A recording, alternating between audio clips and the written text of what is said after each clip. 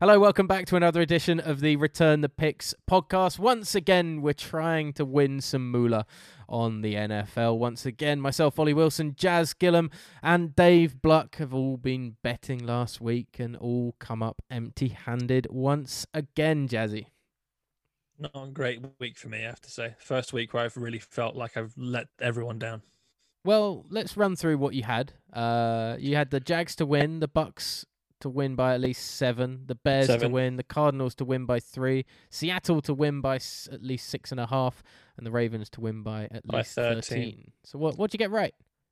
I got the Ravens and the Seahawks winning margins correct, so I won those two. Lost the Cardinals. I did not see that game coming out for the Panthers, I have to say. The Bears was a hopeful bet, just trying to get some odds up, and I thought they could do it with Nick Foles, a bit of magic, but obviously they didn't do it against the Colts.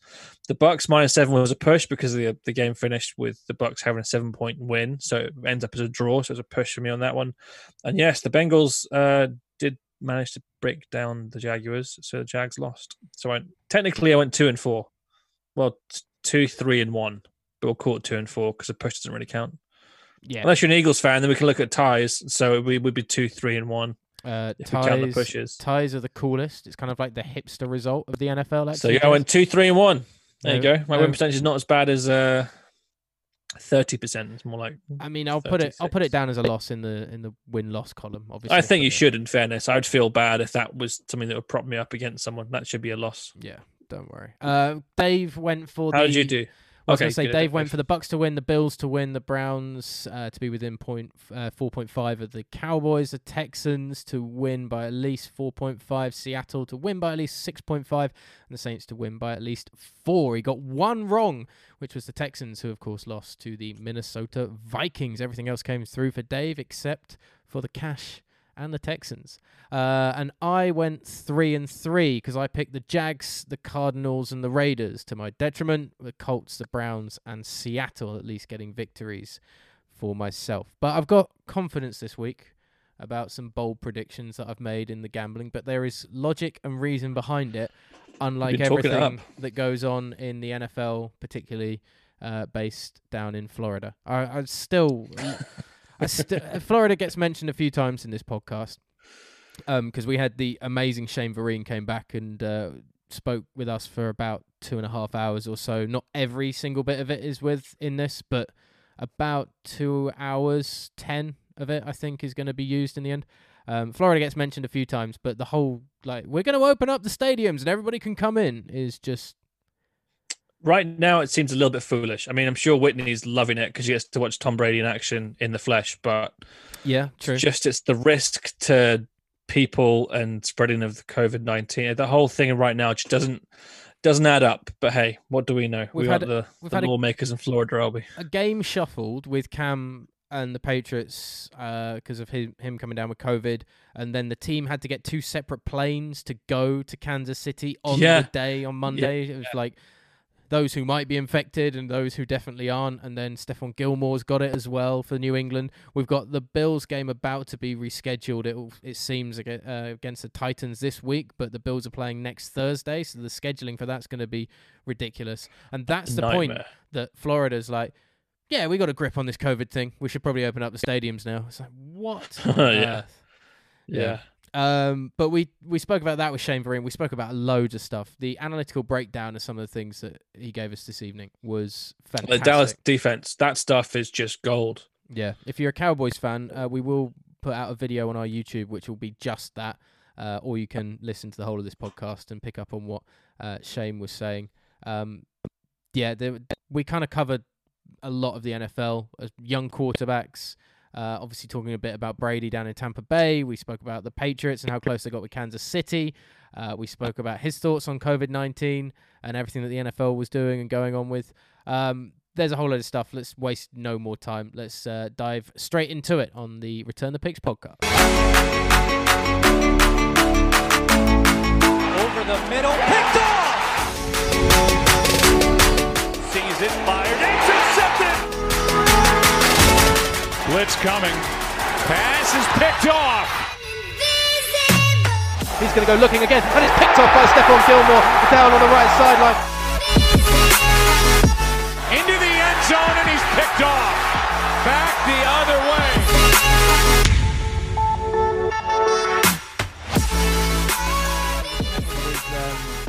Devlin a couple of weeks ago, and I saw that. Mentioned That's my that we had guy. you on, man, and he was so good. We floated an idea of getting you both on at the same time, but we said that if you come on, like, you'll obviously be drinking tequila, and he was like, "Well, I'm doing the healthy living at the moment, so I won't be on the tequila, but I'll do pre-workout." And I was wondering how you thought that would go if you were on the tequila and he's on the pre-workout as a conversation. Like, it would be great, but I would convince him to get on tequila. He's not coming on here sober if I'm drinking. That's the spirit, Shane. That's what we like to hear. Yeah, I like that. Me and him, our lockers used to be right next. We're right next to each other when we were on the Patriots together. So that was for two and a half seasons that we were there together. Yeah. So me and him are good friends. Nice, man. Yeah. And obviously, if we get you both on at the same time, we need to complete that New England backfield from Super Bowl 49. So one of you has to reach out to Tom, I guess, and see, what his schedule is like. I don't know. I don't know. He might be busy at the moment. They played Hey, man, at night, right? They do, yeah. Play the Bears. Yeah. Give it 2 weeks, man. The season will be suspended. Don't worry. He'll have loads of time. It'll be fine. Yeah. I think there's going to be 2 games canceled this week. Yep. Which 2? Obviously the Titans. The Titans. Well, the Raiders will probably go off, but Raiders had a guy test positive.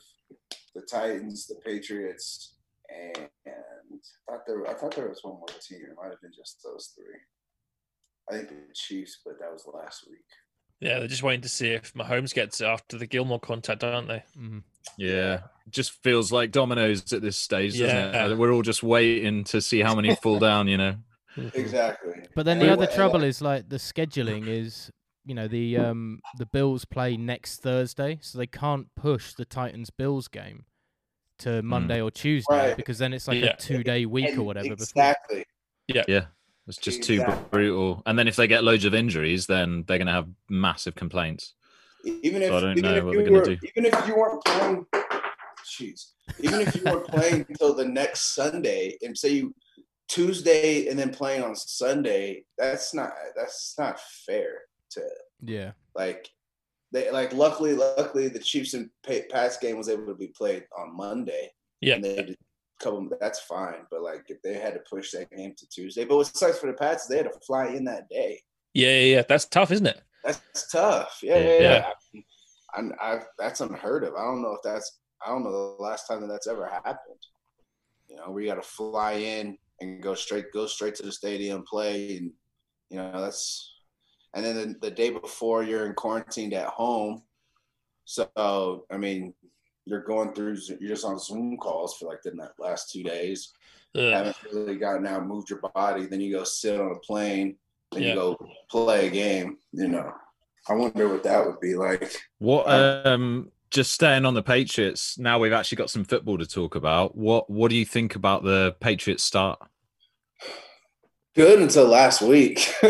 Until Brian Hoyer got in. Yeah, unfortunately, I mean, I always thought that the defense was gonna be good enough to keep them in any game that they wanted to. I did not expect Cam to come out looking as good as he has. Yeah.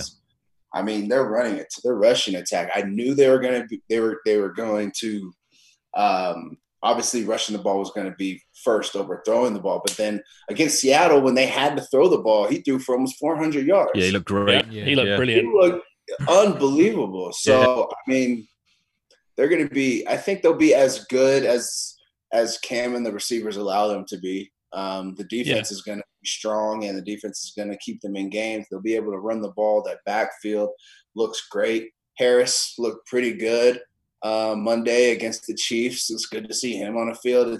He's a guy much more of a burst, I think, than Sony Michel. Much more speed. And got James White back, and I think Rex Burkhead getting 3 touchdowns. That was crazy. Yeah. So that backfield is awesome. Yeah. I think if they can get the receivers and Cam clicking a little bit better, it'd be hard to stop them. I mean, they're in it. They're gonna make a push for the Super Bowl. You know, it's just a matter of Kansas City and Baltimore.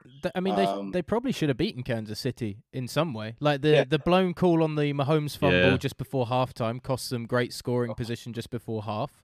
The Edelman drop that goes for the Matthew interception that goes back kind of kills the game off. But they were close and shut down Mahomes, which, you know, Belichick, everybody says like he loves to take out your best weapon and everything. But to take out the versatility of Mahomes was really impressive on defense, man. I even watching the rerun, I was like, well, when do the Chiefs stack up all these points? Because it's so close for the majority of this game, man. I was amazed. No, absolutely. I mean, the game was a lot closer than the final score showed. I mean, first of all, the refs blowing the whistle quick. You know, I was having a funny conversation about that. It's like certain quarterbacks that the whistle blows quick. Yep. Certain quarterbacks, they let it play out more. But what really bothered me was the head umpire, Tony Correnti, I think it was. He saw it the next day, and he still believed he made the right call, which we fully believe it. Everybody and their mom believes it was the wrong call. But I think the game really turned. The 2 red zone trips that the Patriots got no points. Mm-hmm. If they get a field goal in each of those trips, that cuts the lead to 7 because they were down 13, and then without the pick 6, I mean they're right there in it. Yeah. I understand Hoyer hasn't really started and played in a couple of years, but he's a vet. He knows better, and then to take the sack, you got to know the situation. I mean, he knows better, and that probably really hurt them going into halftime. Yeah. So momentum killer. That's the issue. Big momentum killer. Wild theory about the QB's Patriots. The Patriots QB position. I think Belichick never really wanted to start Stidham this year. And losing Brady was annoying, but having Hoyer as the backup was like, well, that's fine. We can play Hoyer for a year. Stidham can get more experience because he's big and Stidham in the pocket and moves quite well. And, you know, he made some errant throws against the Chiefs, but it's a good defense. And I didn't think he looked too bad. He just needs to be perhaps polished a little more. So Belichick wanted Hoyer, but then realizes Hoyer isn't going to be good enough for a whole season, particularly without a full off season of prep. So recognizes he can get Cam on this tremendous deal for New England. Yep. Cam and him make this arrangement that we're never going to extend you. Stidham's our guy in New England, but you get a chance here to play, be our starter, and go and get yourself some money elsewhere. And that's all fallen into place perfectly for Belichick until this COVID test. And we will see Stidham as the starting quarterback next year. Hoyer will be a backup once again, and Cam will be off somewhere else if he plays and continues to play like he has done through the 4 weeks. But he got so lucky, though, Belichick, that nobody else snapped up Cam and he managed to just fall into his lap. Because if he had gone into the season with Hoyer as the starter or Stidham, I mean, the Patriots we wouldn't be talking about them. But they'd be in trouble. Like, I don't care how good his coaching is, they would be in trouble. If Hoyer is that bad as well, though, there is also that opportunity of, okay, well, if we see Stidham isn't worth it halfway through the year and Hoyer is that bad, we are going to have a bad season and there's a fantastic QB coming out of Clemson. Yeah, if they have enough to get up to that number one. I was going to say they'd have to do really bad. I mean, well, now they got the Cam, Jets and the Giants and the Falcons, Washington, the NFC East. Yeah, okay, yeah. Cowboys. But it's been like that like the last 4 years. Other than the year that the Cowboys and I was on the Giants at the time, we both had 10 plus. Both had 11 plus win seasons. That I think, what year was that? Oh, that was like 2015, 16. Since then, I mean, and even before then, it's just I don't know what's up with that division, but I don't even like what do you even do? I mean, Cowboys don't have a defense at all. No. They don't have an offense until they're 14, 15 points behind. It doesn't matter if they throw picks because they have to go for the win. Exactly. I mean, Washington. I don't know. I mean, now they're starting Kyle Allen, aren't they? Allen, and then Alex Smith is the backup. Then they bump Haskins down to when I haven't seen them play. Don't worry about really it. You're not missing out. Is Haskins kind of is he deserving of getting pushed to third string? I mean, he didn't look the guy last year when he started for the majority of the year, and you thought, okay, well, you've had a season now. Do you see it slow down?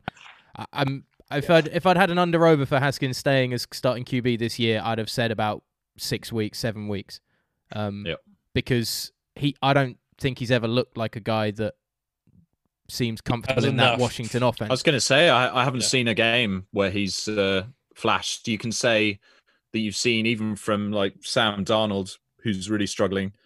You get flashes of him. You can maybe get a couple of drives in a row where you think, oh, that guy has got everything that he needs. Or like a 60-yard rushing touchdown.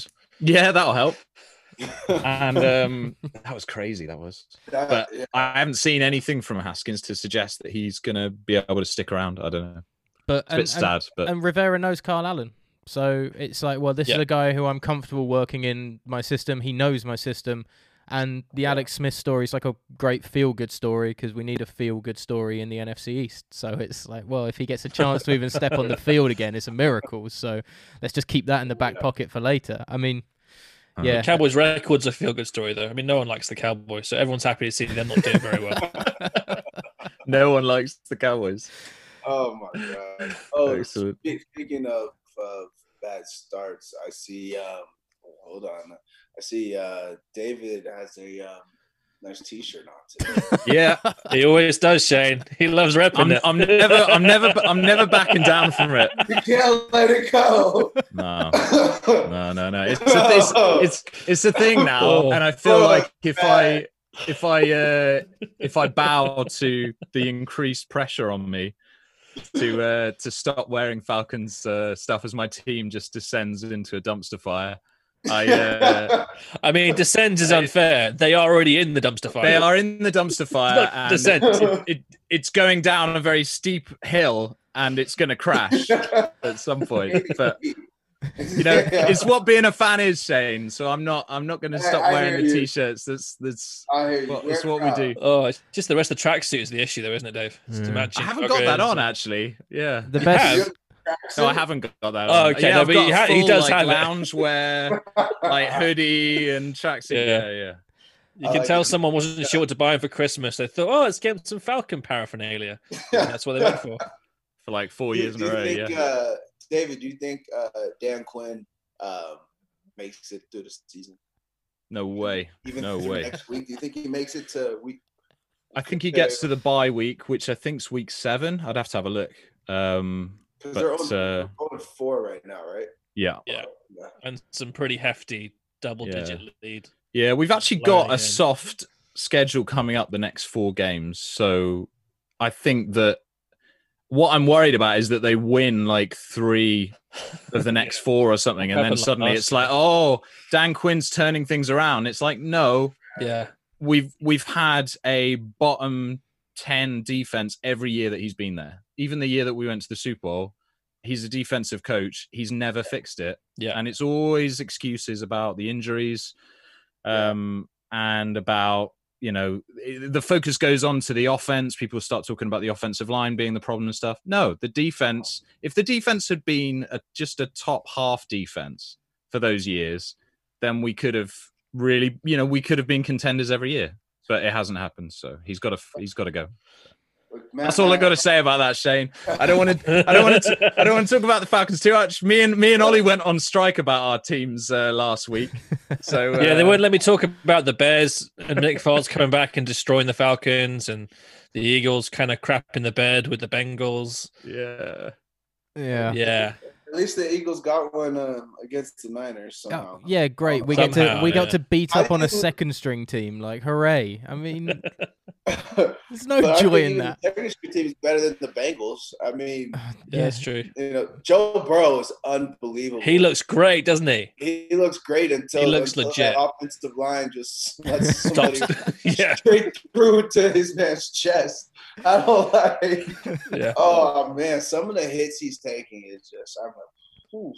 Well, it's like maybe he needs to sort of give his offensive lineman a few watches here and there, so they feel a bit more motivated to try and block for him. Maybe that's what he needs to do. Maybe. I mean, they could just. I'm sure they're getting paid well enough, Jazz. They could buy their. I mean, sure. do their job, you know. But you never know. I still kind of prefer Justin Herbert out of the rookie quarterbacks, though. Herbert, he's looked good too. Is playing some really nice ball. Like he's got such a good look. That deep TD against the Bucks, the first one of the game that he got, like that's a perfect ball. Yeah. And he stands so well in the pocket. He's so tall. He is like a quintessential pocket QB, big, tall, and can sling it. And if he can have the intelligence that he showed at times at Oregon, he'll be a really good player. Absolutely. I watched a lot of his game film when he was at Oregon, and I mean, even in his bad games, he would make throws that you're like, "Jeez Louise," you know. Mm-hmm. But I feel like it's getting harder and harder to judge college talent, and if it will transfer over into the league, and will they still be effective? Because so many times they're not. They're great in college, and it doesn't translate into the NFL. But he looks great. Him and Joe Burrow look really, really good. Mm-hmm. I'm looking forward to see Tua. Yeah. But I think Miami made the right decision by not starting him. Yeah. But you're telling me somebody in Miami made a good decision? Like, sorry. Somebody in Florida made a good decision. I mean, that's the nicest thing someone said about Miami in a while, I think. Yeah. I mean, they look better than they have. I mean, yeah, they have. I know that's not saying much, but I mean, shit, that's tough when you come into a situation like that. Well, and they've got the Texans two high picks next year, and the Texans are 0-4 and looking like they're going to have a bad year. So those picks might be worth a lot. Speaking of which, go on, Shane. I saw a story the last couple of days that I have not read into. Maybe one of you guys can explain it to me about J.J. Watt and Billy O'Brien. They had a bust up. Yeah, apparently one of the practices during the week lead up to the Steelers game, they had a massive fallout and an argument, and then they kind of got into each other's faces a little bit. And of course, that's the point when all the rest of the players say he lost the locker room, and then everyone else stopped really caring, because once you lose JJ, the leader of the team, kind of it. That's what I read into it. That probably didn't help with ownership as well when you start arguing with one of your star players. I mean, trading away DeAndre Hopkins is now proven to be an absolute idiot move, which we kind of thought it might be anyway. I think I defended it a little bit more than I should have done, but it's just not right. Because if you have a player that's as good as that, and of course now we see Deshaun Watson really needs him, that if you just completely stifle your offense entirely to not score any points, which is what the team was more built around, really, Deshaun Watson and the receivers, that you should have got rid of the head coach. If the head coach goes in and says, "I don't want you anymore," and the head coach hasn't done enough to prove that he's really worth it, just get rid of him. Like the Adam Gase thing and Jamal Adams, that's the same thing. Exactly. Yeah. I mean, I fight with it kind of stinks from that perspective, because if he would have kept DeAndre Hopkins, I still can't say that they wouldn't be 0-4. That is true.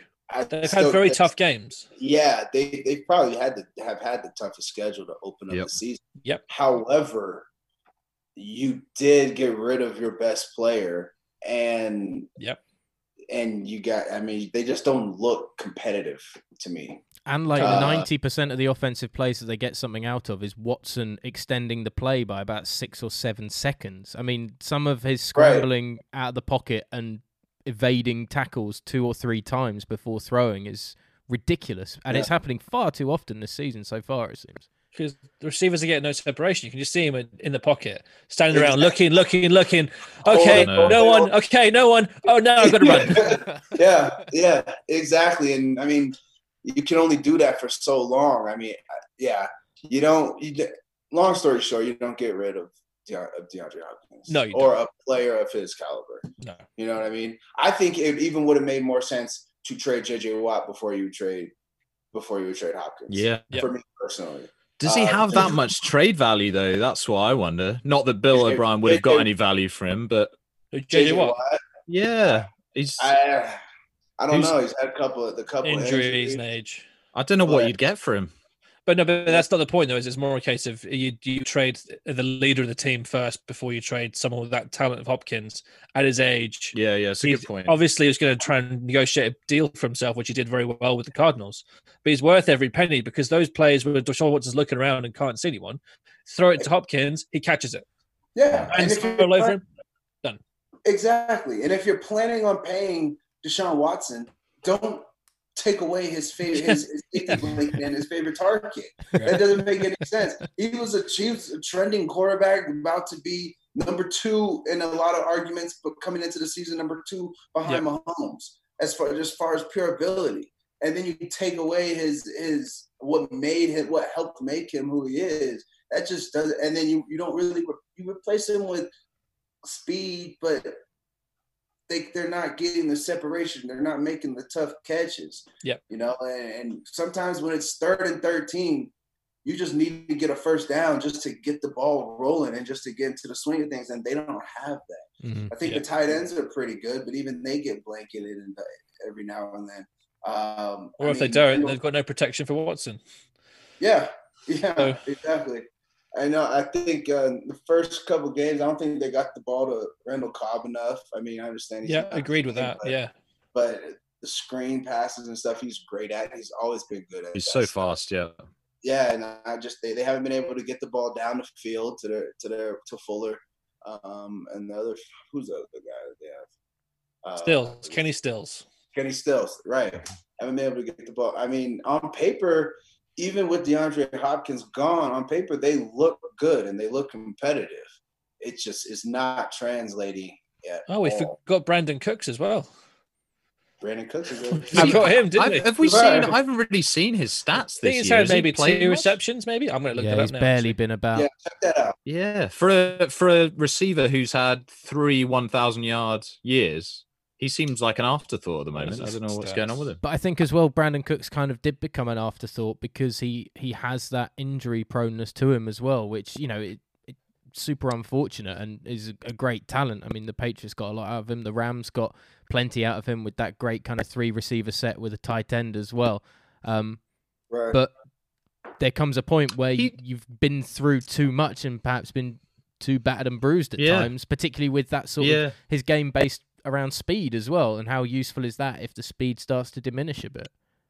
Well, I always thought of him when he was really good. I thought of him as like a kind of a poor man's Michael Thomas. Like he was really, really consistent, and quite a slightly odd playing style, but he's just always put up numbers, and he was a target in the red zone as well. I don't know. Yeah, a bit of a shame. Texans have got no run game as well, so it doesn't take any real pressure off the pass game. I mean, like David Johnson hasn't come in and been David Johnson, has he? I mean, he looked decent in the first game, but that's about it.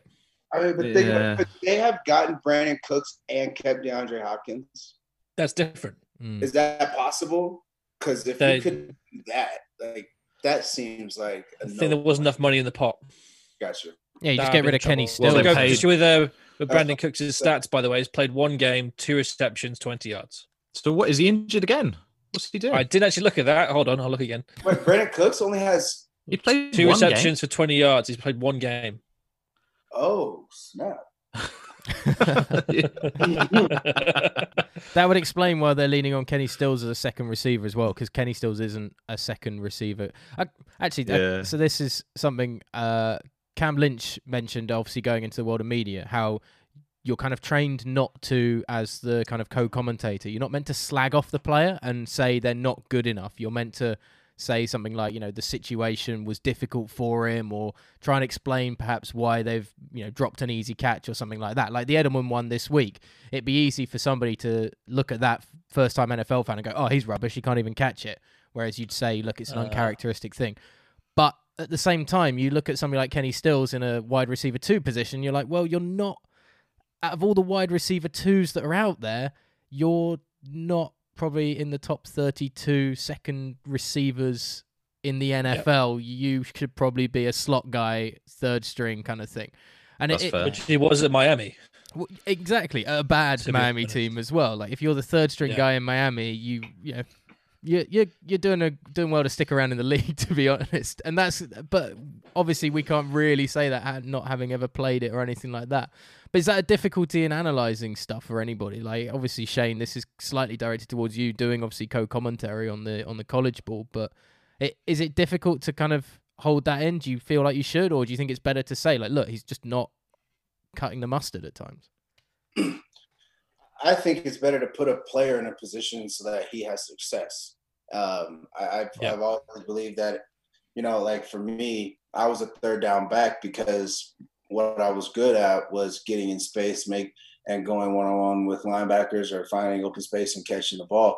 If you ask me to run the ball 30 times in a game, I could probably get through it, but it's probably not going to look good, and I might end up injuring myself and not being able to play the whole season. There's no way I could have played the whole season that way. So it's nothing against any certain player. Just because you're a number 3 guy doesn't mean you can't go out and have 500-yard games. But what it does is that it puts you in a position to be successful. It puts you in favorable matchups. That's what the NFL is, especially pretty much across the board, every position you look at matchups, and the good teams are able to create those mismatches, not just for their best player, but also for their number 3, number 4, number 5 receivers as well, and put those guys in positions to be successful, because ultimately that's what you want to do for everybody. They're successful, the team is successful. And then I've actually had a conversation. My best friend is he's the tight ends coach at University of Colorado up in Boulder, and it's funny because I talk to him every week, and they don't. I mean, Pac-12 finally said they're going to have a season, but this is their first year as a coaching staff coming in, and I told him last week, I was like, please don't be a coaching staff that has a system and tries to put players into your system. Please create a system that fits what you have. Got. Yeah. Okay. Because they haven't been able to recruit anybody. So the players that they're playing with now were recruited by the coaching staff before them. Do not come in to any locker room or to any place, and this goes across the board, NFL, college, and then just try and implement your system without the players that fit that type of system. It just doesn't make any type of sense. Yep. Find a system that suits the players that you have. I mean, if you're hired getting paid 6 figures, you should be able, 7 figures in some cases, you should be able to find a system out of all your football knowledge and all the coaches you bring around you. You should be able to find a system that fits your players instead of trying to have the players fit your system. That's interesting. You see it all the time. It's so frustrating. Well, Bill O'Brien, for instance, GM and head coach, and I was wondering, what got sacked first? Was it the GM movements or the head coaching movements? But when you put it kind of that way, he's not even playing a system of football, it seems, that benefits what he's got. So is it on the players, which is the GM's problem because he's brought in the wrong players, which is obviously still Bill O'Brien, or is it on the head coach for not then creating a system for the players that he's brought in? And in the same way, like Ron Rivera, he's dropped Dwayne Haskins. He's going with Carl Allen, somebody that he knows can do what he wants a quarterback to do. But should Ron Rivera actually stick with Haskins and create a system himself that Haskins can thrive in as a more mobile quarterback with a lesser arm talent? Well, I mean, it's tough to say between him and Carl Allen, to be honest, but yeah. Right, exactly. And exactly. And what was I going to say? Well, I guess with Washington, I mean, I think maybe the system is good enough for the players, and maybe Dwayne Haskins is missing open receivers. Okay. Maybe he's not checking out of plays. Maybe he's calling the wrong play in the huddle. So those are things that, like, from just a casual viewer, you don't really see a lot of. You'd have to go back and really watch the film to see if he's making crucial errors. Yeah, he might throw for 300 yards and 60% passing and 2 touchdowns, but he probably should have had 500 yards and 5 touchdowns. Mm-hmm. So I'm curious if maybe that's the reason why Dwayne Haskins was dropped down. No, there's no question he's a talented guy. And that's what I was going to say. With the Houston thing, you go out, you get David Johnson, right? So I'm assuming, and who's the backup? Duke Johnson. Duke Johnson, yeah. Double Johnson. So Double Johnson, yeah. Yeah, you plan on running the football. Well, I think they did. I think in the first couple of games they did a decent job of running the football. The problem is if your defense is giving up points, if the defense isn't getting off of the field, it forces you into throwing the ball more. Yeah. Which then brings up the receiver situation that we were just talking about, putting more pressure on them that they might not be prepared for. Not prepared, but that team I don't think is built to really pass 60 times a game, 40 times a game. I think they want to run the ball 30 times, 35 times, and throw the ball 20 to 25 times a game. Yeah. I mean, Deshaun Watson goes 20 for 25, 300 yards, 3 touchdowns, and like 50, 60 yards on the ground. I think they win every single game. But if the defense isn't allowing that to happen and it's forcing your hand as an offensive play caller into throwing the ball, I mean, now you're playing against the toughest 4-game stretch to start a season with one hand behind your back. Yep. You know? And so, like, I get why Billy O was fired. However, I think that there could have been other coaches, not necessarily in Texas, but I was just surprised he was the first head coach to go this season. Yeah.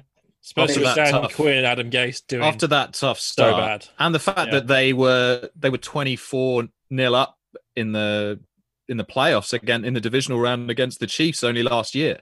I mean, that was 5 games ago. Yeah, but now he's fired. Like, that's nuts. They lost the game, didn't they? So it doesn't matter if they're 24 points up. If you lose the game, it doesn't matter how few you had a lead. Otherwise, look at the it matters when you go into the playoffs. I just slide in, didn't it? Yeah. Sorry. Yeah. I mean, Dan Quinn loses 20-point leads all the time, but I think he does. And he still has a job. And he's done that in the biggest game of the year. Another set for that. I mean, it was funny. I was having this conversation. I think it was actually with my wife, and because I forget what game we were on, but I was like, sometimes it's not that you lost the game, but how you lost the game. Yeah. Especially for a head coach. Losing, it's hard to win in the NFL. I don't care who you're playing, right? Best team versus worst team. It's a hard game to win at some point. But how you lose shows more on how these players were prepared and how the players were coached than anything. Yeah. Like I always like in the NFL, if a team gets blown out, they were just simply out coached. Because I say that because if you had the worst player in the league and then the best player in the league, the difference isn't as big as you would think. And so what I'm trying to say is, like, the talent on every team is talented, and every team is built to win every single game, and it's possible. So when a team that is talented gets blown out, the team might have beat them by 3, but losing by 30, that looks so much worse on the head coach than it does on the players. Because they just were simply out coached, simply not in the right defenses, not calling the right plays offensively, and so it goes to that. And I was put that in the same category as if you have a 23-point lead, 24-point lead, and then blow it, and then nobody jumps on an onside kick. Like, Yeah. very Very specific. and I don't mean to beat a dead horse. I don't mean to beat a dead horse. it just fit. It just fit. It was a good analogy. It worked perfectly. No. Yeah. I mean, when you're talking about bad coaching, that's all I was thinking of. No, that is though, isn't it? Because I mean, the players, all they had to do, the Falcons, just jump on the ball, not going 10 yards, jump on the ball, game over, happy days. Well, yeah, I mean, you don't even need to talk about one freak play where they all messed up. It's like, the bed. Yeah, don't but don't touch it. They got it. What about the 5 drives before that where they're just leaking points? I mean, yeah, they can't. Absolutely. You know, I feel like you could put injuries and talent are a problem with the Falcons, but yeah, the coaching is horrendous. I mean, just like this week against the Packers, we have a tight end who nobody really knows, Tonyan, who comes in and scores 3 touchdowns. And these guys are they're just wide open on plays. There's nobody covering them. They had I remember just in the first game against the Seahawks when we got trounced, we didn't even get far enough to get a lead to blow it. No lead in that one, no. We just got slammed. And the Metcalf touchdown was just so illuminating. I think it was Oliver who was in coverage.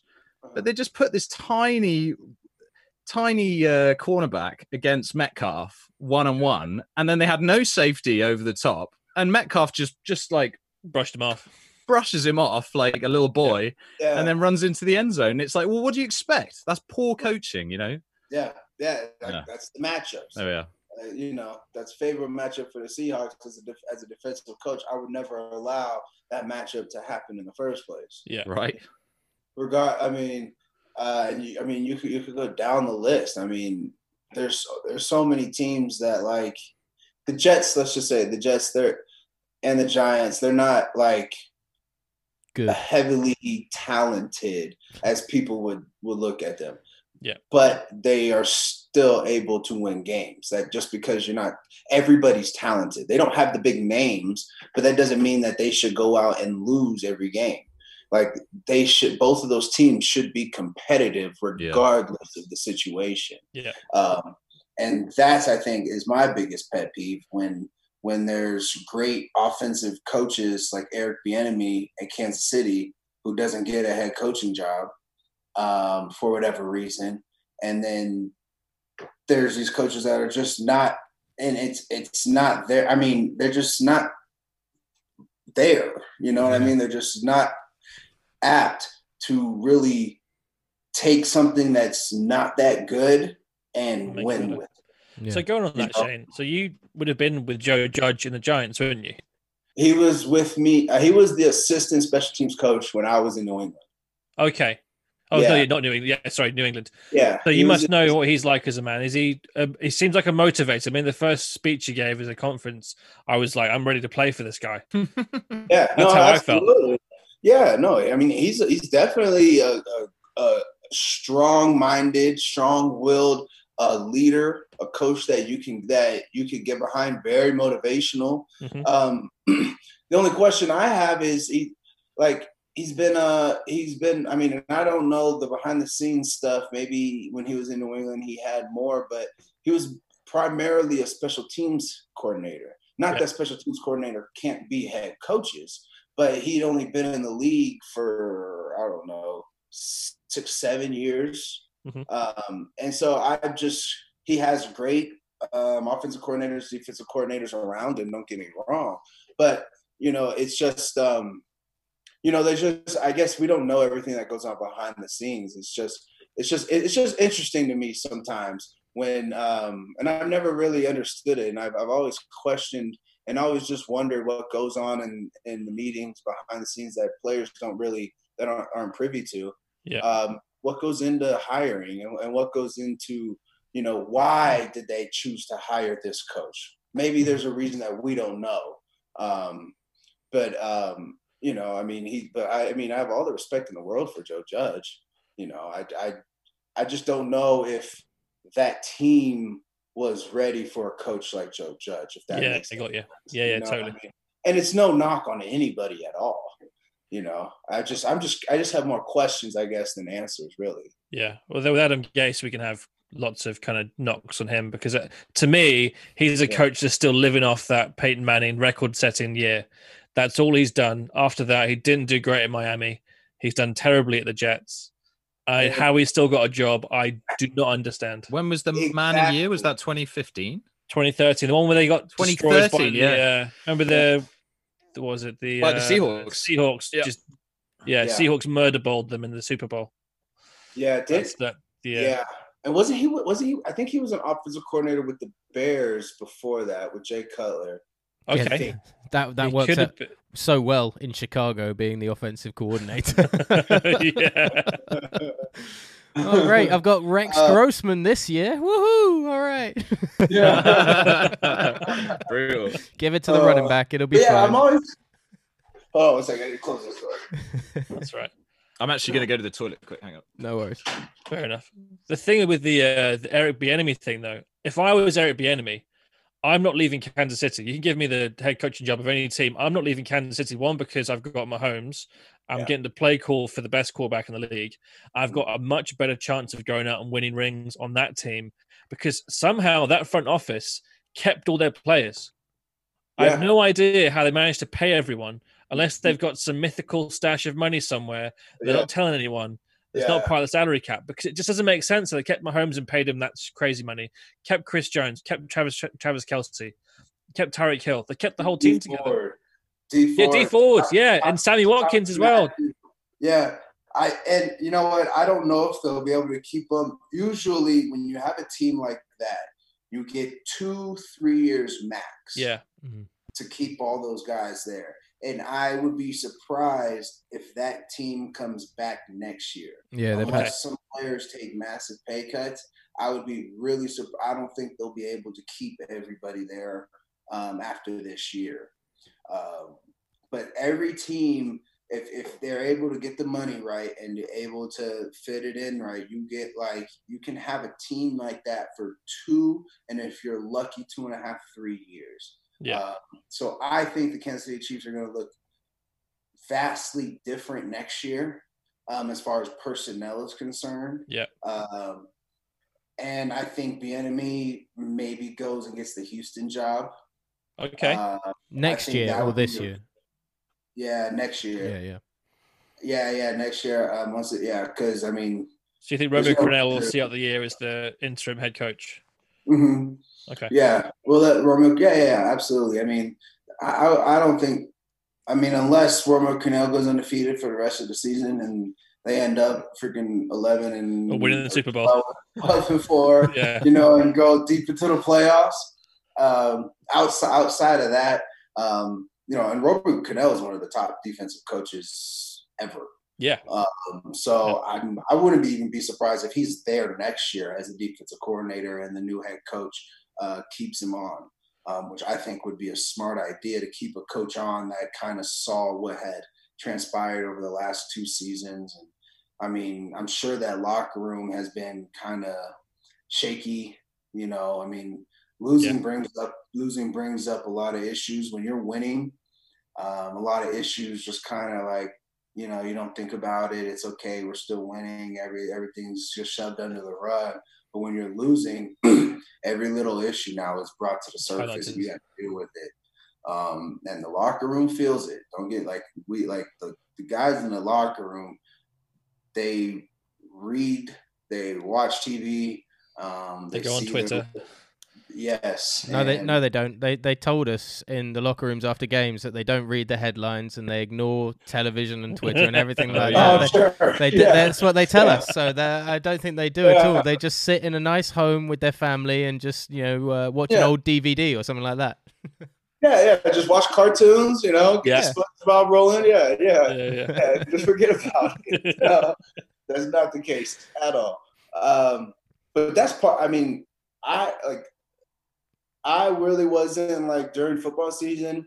I really didn't watch ESPN hardly ever. I would watch it to maybe catch up to see highlights from other games and stuff like that. Yeah.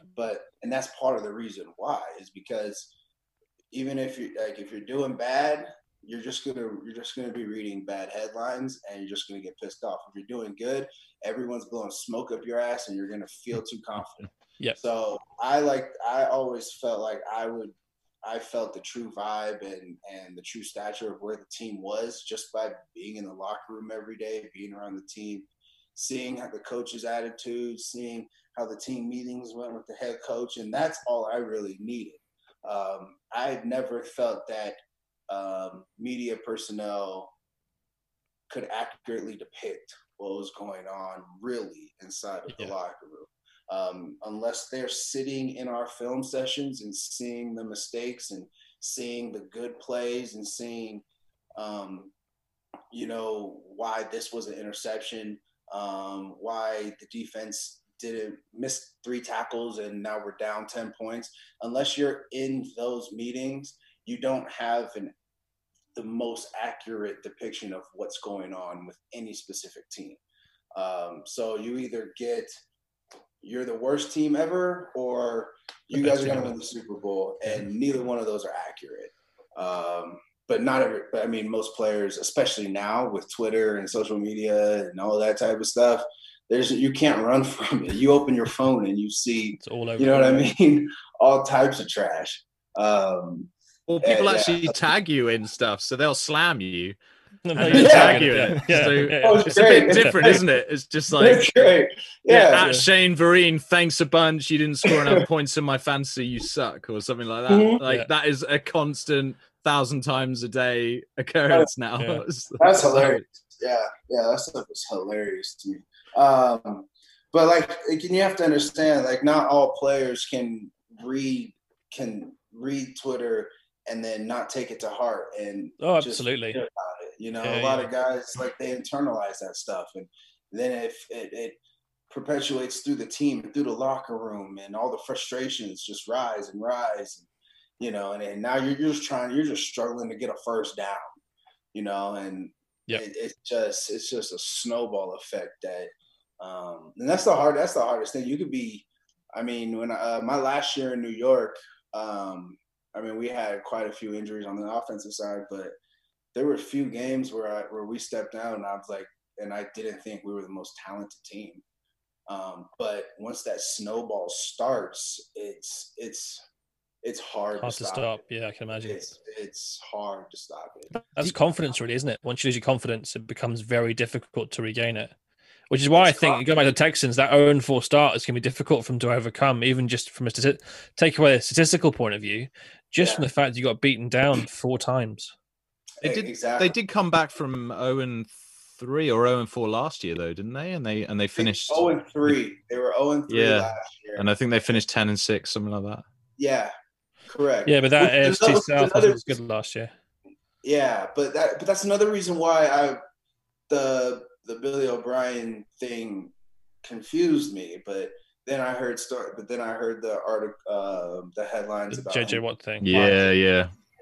And then the locker room kind of not vibing and all that type of stuff, and so it makes a little bit more sense. But they proved that they could come back from a winless start, and still make the playoffs. But the AFC is not the same this year as it was last year. No. I don't know if the AFC's ever been this strong in a long time. Yeah. And yet it looks like we've got 4 or 5 teams now. I was about to say, it's like a 2-3 horse race, the AFC. Yeah, no, absolutely. and then you factor in the Colts. Not too many people are thinking about them. Their defense is legit, by the way. Yes. It's so good. I think the Chargers are better than their record shows. Steelers are undefeated. Steelers are undefeated. I think the Raiders are going to give people problems. So the Bills are going to give people issues. So Josh Allen's kind of playing really well as well to go with that. So yes, he still makes the most ridiculous plays. Decisions. Yeah. Decision to be the one I'd say. But sometimes it's working. Out. Yeah. I'm still waiting. I'd be interested to see what you think of this, Shane, because I think the 3 of us are kind of, obviously he's kind of proving a lot of people wrong so far this year, but I still see the same Josh Allen stuff when I've been watching him, where it feels like, so he's only had 1 interception this year and 12 touchdowns. It feels like he could have had 6. And Absolutely. he's still making plays that you're like, oh, if that had gone slightly different, you'd be in trouble. If you're giving an MVP to anybody in Buffalo, it's Stephon Diggs. Diggs has changed that offense. In fairness, someone's got to get the ball to Diggs, doesn't he? No, I know, but like Allen's got a cannon of an arm, and Diggs is that quick that he can pretty much chase most things down. And Brown, who's been like quiet, obviously, is the secondary receiver, but and then Beasley underneath in that kind of Cooper Kupp role, the poor man Cooper Kupp almost. Like it's a receiver setup that is built for a sling it deep Nick Foles style, maybe not all the talent, but a cannon of an arm kind of thing, like Josh Allen. And that's like the difference between 1 interception and 6 interceptions is the difference is paper thin, and it's the difference between an offense suited for its players instead of putting players into an offense that they're not particularly suited for. And I think that what they've done in Buffalo is great for the AFC, especially the AFC East.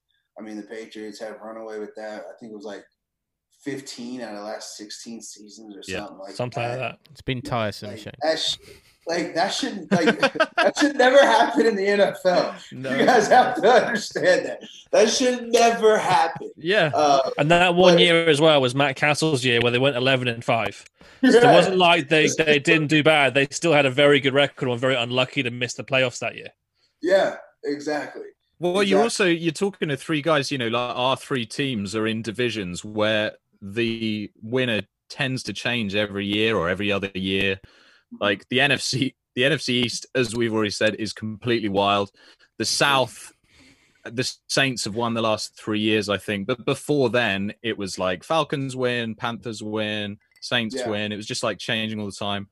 And then obviously Jazz is a Steelers fan. It's Steelers or Ravens? Steelers or Ravens, but then the Bengals, I know they never won in the playoffs, but didn't they win 2 or 3? I think they won 1 maybe. Okay. And watch out for the Browns this year as well. No. You're talking about no, they. I'm gonna have to look this up. Did they win it 1 year? I'm sure they won it 1 year, like maybe 2014 or 13. If so, that was the year they lost in the first round. Yeah, it was the year that they had. I think it was a 10-point lead against the Steelers with 2 minutes to go. Yes. The Steelers get a touchdown, and then Vontaze Burfict comes across and ends AB's career. We think pretty much. And then he gets the personal foul call. And they have the field goal, and the field goal wins the game. One of those games where there's no way the Steelers should win that ever, and they do somehow. That was pretty funny. That was pretty. Not for them, pretty but funny. That was pretty funny. I like how you described it, Shane, as the Bengals going out in the first round. It's like that happens every time they play in the playoffs. So it doesn't narrow it down massively, but yeah. Your boy Joe Burrows is going to change that, though. Don't worry. Eventually, they gotta protect that man though. If they give him time, I believe he can throw to any receivers as long as you're open. You know what I mean? Like I don't think you have to put all world receivers in his huddle. I think you need to have an all world offensive line, like a really good offensive line, and he'll do the rest. I think he's that talented. Agreed. Not to compare him to Tom Brady, but it's not like Tom Brady always had all pro weapons at his disposal, but he found the open target and hit him in the chest. I think Joe Burrow has that talent, and Joe Burrow can move. He can run. Yeah, absolutely. And he's a tough son of a bitch. So he's got some serious licks on him so far, hasn't he? Yeah. And he pops up. I love it. Yeah. I mean, he's young. He won't be able to do that in 5 years' time. Yeah. But I mean, if they can protect him and keep him, I mean, it's not just the sacks. It's protecting him so that he's not releasing the ball and then taking shots. Yeah. Taking those hits, those QB hits off of him, keeping his body fresh, keeping his legs fresh. I think the Bengals really do, and then their defense is okay. But I think if in this offseason, if the Bengals are able to really get that stout offensive line, Mixon is a good runner. Great runner. They get a stout offensive line and then put the rest of the money into the defense. I mean, I can see them. I can see them being a force. Unfortunately, they're in the AFC North, so it's probably going to take a couple years to really dominate that division, and it might not ever happen, but they could definitely be in the running next year or the year after for a wild card slot. You know, I just don't know if they'll be enough in 2-3 years to beat the Ravens with a young Lamar Jackson, or the Steelers, which are pretty. Depends what happens to Big Ben. If Big Ben goes, we get a terrible QB like Mason Rudolph coming in again. We're going to have no shot anyway. So I'm just hoping this 1 year is the last hurrah, or next year's last hurrah for him. Because surely we're not going to see Mason Rudolph wear any jersey again, are we? Again? Well, he's still the backup, so you never know. Please don't want to watch it. I don't want to watch that guy play football again. Neither do I. It's so bad. To be quite frank, I hated that. They'll probably trade and bring in a vet quarterback like Sam Darnold. Yeah. They'll just trade for Sam Darnold. That's what I'd love to see. That would just continue the winning, because I think Sam Darnold's a really good player. Yeah, behind your offensive line, a terrible head coach. Well, absolutely, I can see that. Okay. How long do you think these quarterbacks have? Like talking about Burrow taking hits. You know, we've seen Darnold taking so many hits in New York, and it now looks like it affects his playing ability. You know, he doesn't look settled. Baker Mayfield never really looked settled in a pocket, and I'm sure it's because he's had to scamper around for a lot of his early start. David Carr, when he was with the Texans, when he first went into the NFL, and he basically had the quality beaten out of him as well, just with the number of hits that he took. How long do you have with a rookie quarterback, do you think, to get that offensive protection right for him before it starts affecting? Like a year and a half, 2 seasons? Like what? I would say in this league with the D lines that we have now in the NFL, a year and a half before they start, because so much of that is trust. Yeah. And let's face it, right now, the defensive lines are better than most offensive lines. I think that's my personal opinion across the board in the NFL. The defensive lines these days, they're faster, but they're still just as strong. And more agile. They're quicker. They're able to chase down quarterbacks. They're able to rush outside, swim, come back, loop around inside, and still get to the quarterback and get a sack and put a pretty good hit on him. Or, like I said, I think the worst hits on quarterbacks aren't when they're getting sacked, because a lot of times they feel it and they can see it and they can protect themselves. I think it's when they release the ball and then get smashed. Because you're focused on your throw. You're not really thinking about getting hit. You're just thinking about finishing. Yeah, you're off balance. Yep. You're off balance. You're not expecting it. Your chest is usually open. Your back is open. You're not protected. Those, I think, are the hits that really take snaps off of quarterbacks' lives, if you will say. Totally. Career. And like you go back and you watch games in like the 80s and 90s, right? And quarterbacks are still getting bad concussions and still getting cracked, but you have to understand the guys hitting them. Yeah, they were big and strong and fat, but it still wasn't to the caliber of how the game has progressed in the last 7 years. Yeah. I was drafted in 2011, and it's a completely different league now than it was in 2011, dramatically. Just as far as speed, as far as talent, as far as skill, across the board, every position. Offenses in 05 don't look anything like they do now. Nope. And that's 15 years. And it's 15 years, but like that's quick. Mm-hmm. And just the drastic changes. I mean, it's even in like 05, 04, you weren't seeing quarterbacks throwing the ball 50 times a game 4 weeks in a row. Because everybody was running the ball. And when you run the ball hard and long and stay with the run game, it wears down the defense. But now everyone's slinging it, and so it's like who can score the most points. And unfortunately, when you have to throw the ball that many times, if you don't have a defense, now your quarterback is at stake. And if it's a young rookie quarterback, not only is he getting hit and getting banged up, but now in the back of his mind, he's thinking, is somebody about to hit me? Is somebody about to hit me? And he's not really reading, or he's skittish in the pocket. And if you're young and you never really trust that O-line, you never really learn to trust your reads. That's like an effect that lasts for seasons to come. Yeah. Well, what I think it's a really good point. I think one of the things that any team's done best this year is the Browns being able to protect Baker Mayfield better and to be able to have a running game, which is so effective. Yeah. I know they've just lost Chubb for 4 weeks, but they've got Kareem Hunt stepping up as who's a true number one running back anyway, even without Chubb there. And, they are protecting him. I think they're kind of letting him kind of regrow his confidence.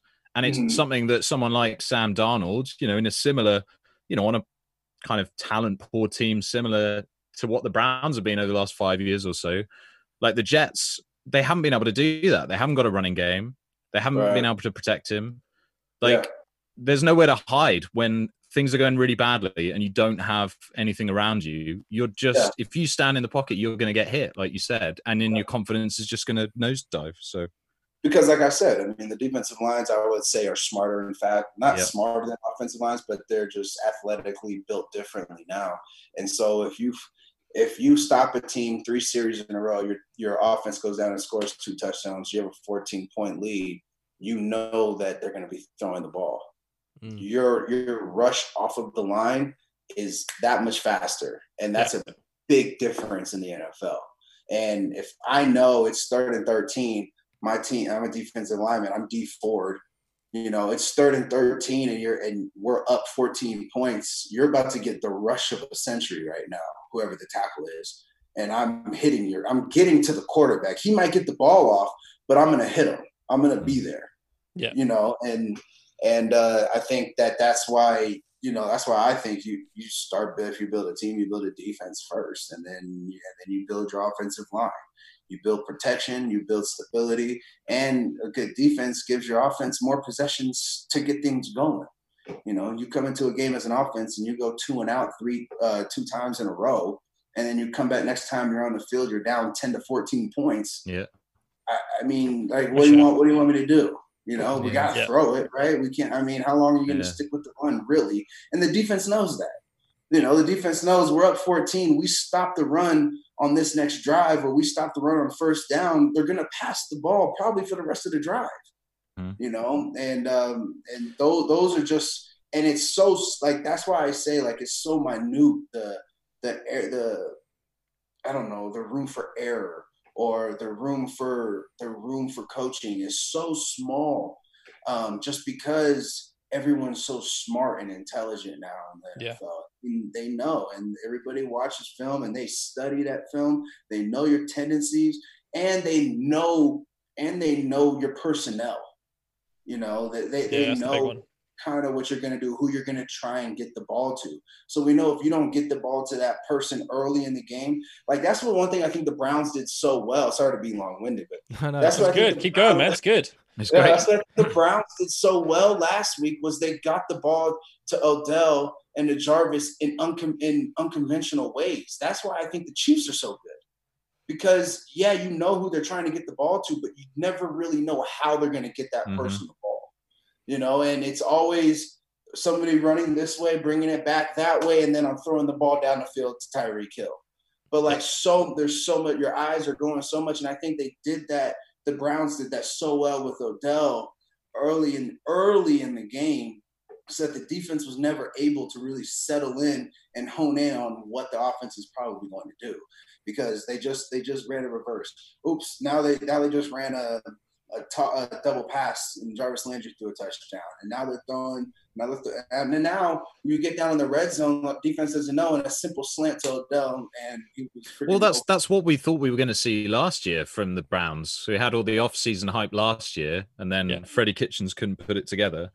But it seems like we're actually getting it, the kind of Browns 2.0. We're getting it this year. I'm not sure if we're really getting it. Cool. I mean, what Odell did against the Cowboys is what Odell does to the Cowboys every time he plays them. The rest of the teams he plays, when he's been on the Browns, he's not really been very good. So I'm not buying the Odell's beating the world yet. Yeah, fair enough. No, but the idea is, like, Baker Mayfield is basically just needs to have a glorified handoff to those skill position players that can make things happen. Yeah, take him out of the offense. Like, if you can give it to Odell Beckham Jr. on a reverse or a quick screen or something, he has the ability to make guys miss. Jarvis Landry has that. Nick Chubb can plow through anybody once he gets back fit and healthy again. And Kareem Hunt's got a wonderful quick step in a hole and being able to move out and burst. So Baker Mayfield doesn't need to sling it deep until they get themselves in those awkward third down positions. I think that's great for a third-year quarterback. Exactly. You know, does he need to do everything? Like, you know, you should have a system where, like, you know, if he's going to have a long career, you know, 10, 12, 15-year career in the NFL, yeah, it shouldn't have to be, you know, we expect these guys to come in and just to be the best thing ever instantly, like Patrick Mahomes, but it doesn't work like that with every quarterback. He might not hit his potential until year 5, but if he doesn't get that chance, like Sam Darnold isn't, then we're never going to see it. He's not going to make year 5. He's going to be out of the league. Does he want to be that guy though as well? Like there must be a level of like, well, I do want to be the guy, particularly at the quarterback position, because he plays with that kind of attitude, doesn't he? He's a kind of swagger kind of guy. So yeah. Well, you can be the guy as long and when you cannot be the guy and go 10-6 and then be the guy because your team's 10-6 and just win. And because your efficiency is just through the roof, right? You might throw the ball 20 times a game, but you go 15 for 20, 14 for 20 for 200 yards and 2 touchdowns. You're the guy. Yeah. And that's especially for young quarterbacks. I think that is so important for them to be able to lean on somebody else. A run game, a quick pass game, dump offs to the tight ends, being able to lean on those guys so you don't feel like you have to do it every time. And now you're dropping back and you're putting so much more pressure on yourself, not to mention what the defense is doing to you. And like that's why I think the Chiefs are like going to win it again this year, and why I think they're so brilliant is like, yes, you have possibly the greatest quarterback we've ever seen. I mean, through his first – what year is this for Pat Mahomes? 4? Technically, 3? It's 3, but he only started a couple of games late in his first year, came in late, and then right. I think he had like 4 or 5 starts in his first year, and then it was second year had the AFC Championship loss to the Patriots. Third year wins the Super Bowl. Right. So, and I don't even think like it's all on him. The run game is great. And when I say run game, I just don't mean handing off to the running back. The way their fly sweep game is phenomenal. Yeah. If he gets in trouble, he knows Kelsey's going to be right there. You know, like I feel like he's playing so well because I don't think he feels the pressure that we're accustomed to a player of his stature to feel. Also because he can use his feet, because he's crafty, because he can get the ball, but he has checkdowns. He has easy plays that are created for him. And granted, there's a lot going on. There's emotion. They're adjusting. They're changing the formation. They're changing the matchups. They're making the defense check. But at the end of the day, it's a fly sweep. At the end of the day, it's just a screen. At the end of the day, it's Travis Kelce sitting over the middle of the ball, and he's just throwing it to him in his own coverage. You know, they're not asking – I feel like there's teams that ask their quarterbacks to do more than what the Chiefs are asking Patrick Mahomes to do. Yeah. And to me, that sounds crazy, you know. But it's big picture, isn't it? Why make him do more? If he's doing what he's doing so well, and he's got the skills to pull it off with such flair, to be honest, there's no need to ask him to do more and try and throw it over the defense every play. Just make the simple completion sometimes. And that's the so coaching. Much. Yes, coaching what you're saying. So much of moving the chains is just make the simple read. Take what the defense is giving you. Yeah. The play might be to hit the slot receiver on an over route for 20 yards, but if it's not there, the defense is giving you this little 5-yard check down. Check it down to the back. Let the back get 7. Yeah. Now we're 2nd and 3. And now let's move on to the next down. Tom Brady was not the most flair quarterback, but he was so good at tearing apart defenses because, like you said, he took what they gave him and he did it every time clinically. Get the ball out of your hands and for 20 years, 20 some odd years. Yeah, like just get the ball out, get it out. So, yeah. like, if you look at Tom's early years, he was only throwing the ball 20 to 30 times a game max. You know, when they had that dynasty run where his first 3 championships, they leaned on the run game much more than they leaned on the pass for sure. unless it was fourth quarter and they had to come back, you know. But that's how you allow, because we're all human. I mean, I don't care how good of a college player you are. You're all human, and if you can just get confidence in yourself and confidence in your team and trust that I can hand the ball off 3 times and we're going to get a first down, I don't have to do anything except get us in the right run play, snap the ball. Then when it's my turn, I'm like, cool, let's go. It's just, it's just getting into a rhythm. And I think the Ravens, the Chiefs, Patriots, the top teams are very, very good at that. They're not trying to go get big down the field throws all the time. If it's there, we'll take it. But but we have to work ourselves into that. You know, we have to get the defense coming up, trying to stop this, try to stop that, and then before they know it, boop, over the top of your head. Yeah. You know, and I to me, like, it just seems, it just doesn't, I feel like sometimes teams make it harder on themselves than they really have to, you know, or kind of overthinking it. It's 10 yards at a time. Like football is like a simple game sometimes. Like if you can, maybe it's the opportunity. It's 6 inches in front of your face. Yeah, that's what it is. It's just the 10 yards. You know, you got 4 downs to make 10 yards. If you keep doing that, you will score. So it's exactly. Is that simple, Dave? Is that simple? You don't have to do it. You don't have to do it in 2 plays. You can do it in 12. You know, or against the Falcons, take 10 minutes off the clock if you want. You know, right? And you don't have to do it every possession. You don't. It's okay to go 2 or 3 possessions and not score a touchdown, but you need to get at least a few first downs and move the ball. Like that is more. I think it's more important to get first downs and move the ball sometimes than it is to get a touchdown, because you're giving your team confidence. You're tiring the defense, first of all. You're making the defense think about multiple different things now. If you're able to move the chains with different players, if you go into a game and 8 different guys have caught the ball and you're heading into the fourth quarter, the defense is kind of on their heels and they're probably going to jump into a zone and protect the lead if they're up. Yeah. You know, it's just what the Falcons do every week, and then they get completely slaughtered.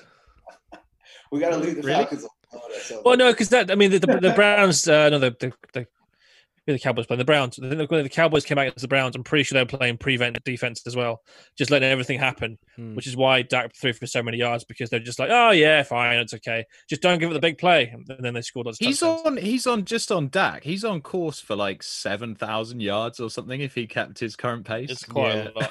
It's ridiculous. Yeah. They probably still won't pay him. That's what I feel bad for. That's what I feel bad for.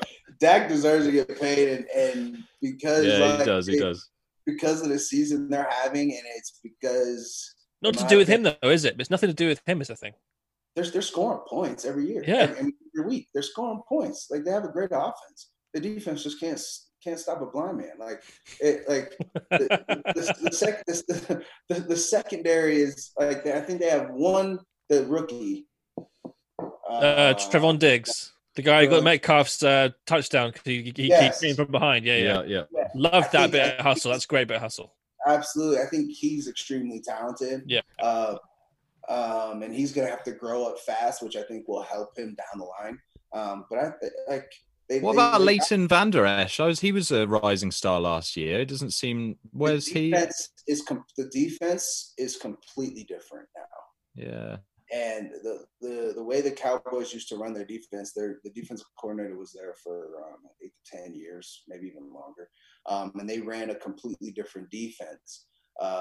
This year, Mike Nolan is the defensive coordinator, and they're playing a 4-3 or a 3-4. Now they're playing a 4-3. Right. But like it might be a 4-3, but like a lot of times it'll look like it'll look like a 5 down, and then then they'll slide and one guy will drop back and ends up being so like, you know, it's hard to really tell sometimes.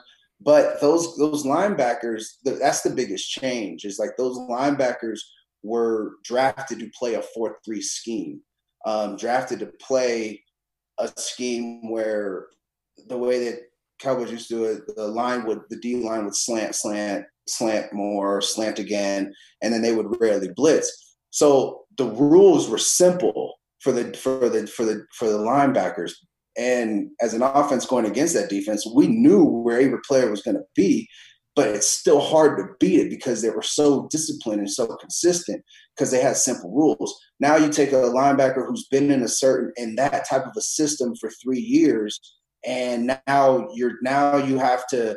I'm guarding the tight end. Oh, they motion. Okay, now I'm reading 2 to 3. Got to slide in and out of the zone. Yeah. If you're like, it's going to take some time for those linebackers and the secondary to really get into how the defense coordinator calls plays, how to anticipate, certain plays. And that's, Sean Lee was one of the smartest players I ever played against.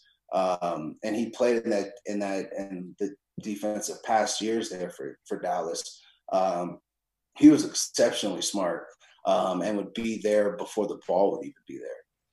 But I think in the Mike Nolan scheme, it takes not only discipline, but you have to be able to anticipate, and you have to have some kind of smarts about you.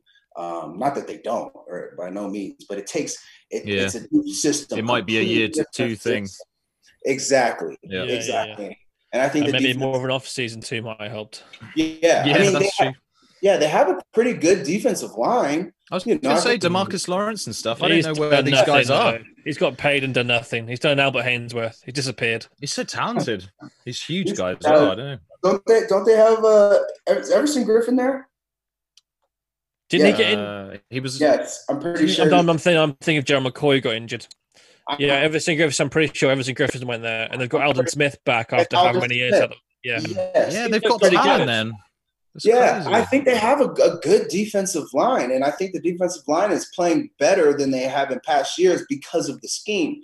But what that does is then it stresses the linebacking core a lot more because they're no longer taking up gaps. Now they're rushing to get to the passer, which opens up bigger lanes and more lanes, and it's more for the second line of defense, the linebackers, to deal with. And if the linebackers aren't dropping back and getting underneath over routes and crossing routes and the short routes, and now you're putting a safety or a corner in a one-on-one situation with 30 yards of field. Yeah. And against good receivers, you're not going to make that tackle. And even if you do make that tackle, it'll be a 15, 20-yard gain. Yeah.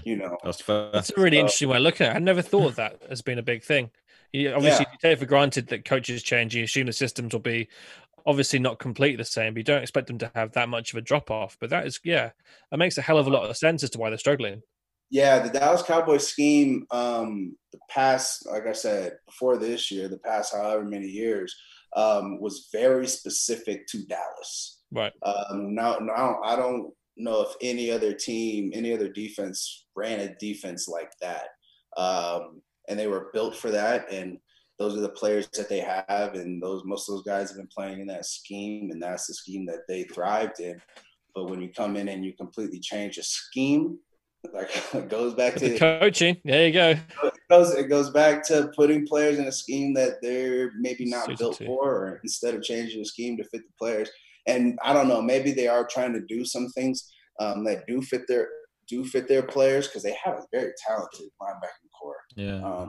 With Jalen Smith as well. Jalen Smith looked like a world beater last year. It might come together. Let's hope it doesn't. Yeah, let's hope it doesn't, Ollie. I think. Right? All I've been listening to this and thinking, Eagles are going to take the division. Eagles are taking the division then. Dallas are going to suck again. It's all right. Don't worry. Yeah. How do you feel up there in Philly? Bad. To put it briefly. Look, injury troubles haven't helped. Like going into the season, it was already a banged up side, which is ridiculous to even think about when you're worrying more about COVID and on a global thing and even on a mass NFL thing, and still players are banged up before you even get to game one without any proper practice and no preseason. I really think we miss Alshon Jeffrey as a big target for Wentz. I think that's kind of been missed slightly with a lot of the slamming of Wentz. I mean, he's not playing with much. Obviously, he's got a good relationship with Greg Ward, which is great. Ertz is a quality tight end. Goddard's a great backup, but didn't feature much last time out. Miles Sanders, and not to put anything on like smaller running backs, but I don't think he's big enough to be a number one back consistently. I think he's a great overall running back, but 3 downs, he's not going to last long enough, I don't think. Right. And then that defensive line doesn't get enough pressure. And that was the whole thing that took the Eagles to the Super Bowl, and it's the thing that we haven't been able to do since that year, is that rotating players in and out isn't working in that same way, and it's a bad secondary and linebacking core. Like, I mean, not bad as in, I guess, you're talking about, fine margins all across the field, and the difference between the best player and the worst player is quite small, but it's a secondary that certainly doesn't seem to know how to play together and cover all of the assignments that need to be covered. And if you're not getting the pressure on the QB and forcing erratic throws, they're going to be pretty pinpoint on receivers, and a good QB will shred them apart, and that's what we're seeing. So, yeah. Even Dwayne Haskins did that. Yeah, even Dwayne Haskins did that. Do you, 17-point lead, the Eagles blew there. Do you think that the confidence of Wentz is kind of? Do you think it's down to, we're talking about like Baker Mayfield struggling, but now they're kind of finding a way to give him a cushion so that he can start kind of developing himself again? Do you think they kind of need to rebuild Wentz a little bit? Like, it seems like his confidence is really shot. I still don't think after 4 weeks. I still don't think he ever really had that much confidence. I still, like I said a couple of weeks ago, I think Wentz is the kind of guy that is trying to look confident because that's what a NFL quarterback is meant to look like. Okay, but we've seen him play at an MVP level. He had that 2/3 of a season where he played. And that, I think, is one of those, a bit like the kind of Fitzmagic situations that we were talking about. This at that moment, no one was expecting that from Carson Wentz because we hadn't seen that at all. And he also still had like a two-headed monster in Ajayi and LeGarrette Blount for running backs. Sproles was there too, wasn't he? Sproles was there for a while. He got injured though that year as well in the Super Bowl run. Because that was the real shame. Smallwood and Corey Clement that came in and just replaced Smallwood, Clement, LeGarrette Blount, Ajayi. Yeah, it was a great backfield to have for versatility. And obviously the power of Blount as well to be just a bulky running back. And so I think Wentz benefited from a lot of that. You also had Alshon Jeffrey, who was kind of confident that he was still a great receiver coming out of Chicago and was given an opportunity in what looked like a pretty solid receiving core. Nelson Aguilar didn't have hands made of granite, which was fantastic. But I mean, you can't take too much away from him for that set. I mean, I remember him putting together games and specific plays where he was doing Patrick Mahomes-esque stuff, like in that kind of elite tier where you're like, no one else can do that. But and you back to Shane's point in coaching, he did have Frank Reich calling the plays. Yeah.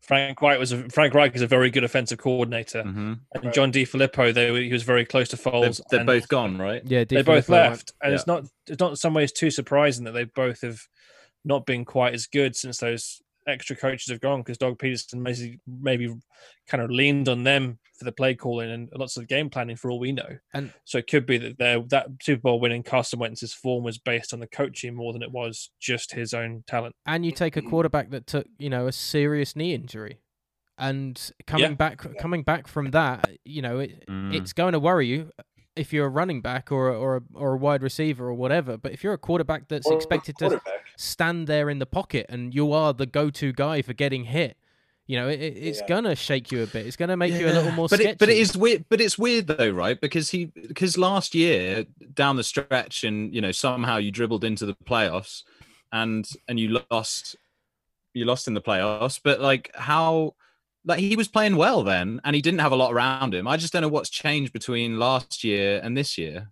It's just, I don't know. It just seems like a bit of a mystery. I can kind of figure out why a lot of players are playing badly, but I can't kind of see where it's coming from with Wentz. But I don't know why he's just suddenly fallen off a cliff. From where I saw it again, I wasn't massive on Wentz for a large part of last year, and I admit that he did carry us through, but he carried a very bad team through in an awful division. I mean, there is no way Philadelphia would have had the number of wins that they have last year if they're in any other division.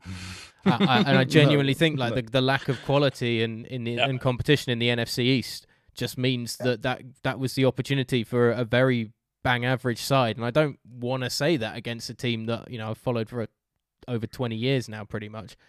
Like, I don't want to say it's a bang average team, but they just aren't. There's not a cohesion to either the offense or the defense. So I don't know how you're meant to win games like that. And it was last year with all the injuries, and it's started again this year, to be honest. So, yeah, I think Wentz, I don't want to say he's done because I really want him to get back to being what Wentz was, but I also don't know if we will get to see Carson Wentz once again. But I'm not willing to be like, let's put Jalen Hurts in. I mean, that's ludicrous at this point. Will we see Jalen Hurts before the season's up? Yeah, I would hope not.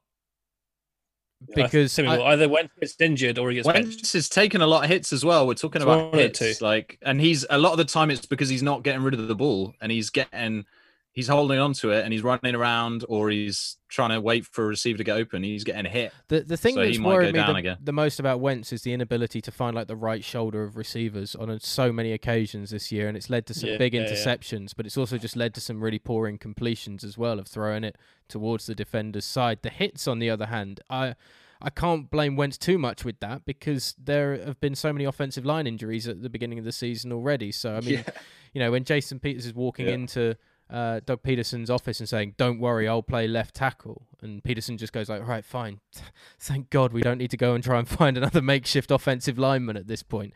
And that's kind of he's injured now as well, right? Yeah, so that was going into week 1 of the season, and it's only got worse. I mean, you know, Lane Johnson keeps coming back and then doesn't look like Lane Johnson yet. So I wonder if that's being rushed back. So I think the annoying thing is that if Dallas are going to be so bad, it just keeps the carrot of hope dangling on the stick. I know. At least my team I have no hope as a Falcons fan. Like you, even though your team's really bad, it feels like you're going to have hope for at least half a season. It's going to be horrible maybe. Like, if we can just win the next 4 against the Browns, the Steelers, and then do the Cowboys late on in the season, like, we might have it, guys. Like, It's the hope that'll kill you, but it's the hope that kills. Sorry, Shane, that was a very long-winded answer to your "How are you in Philly?" I feel like I've exercised some demons there off the chest, kind of thing. It was needed, man. He did say, I'm going to talk about this very briefly, and then blah.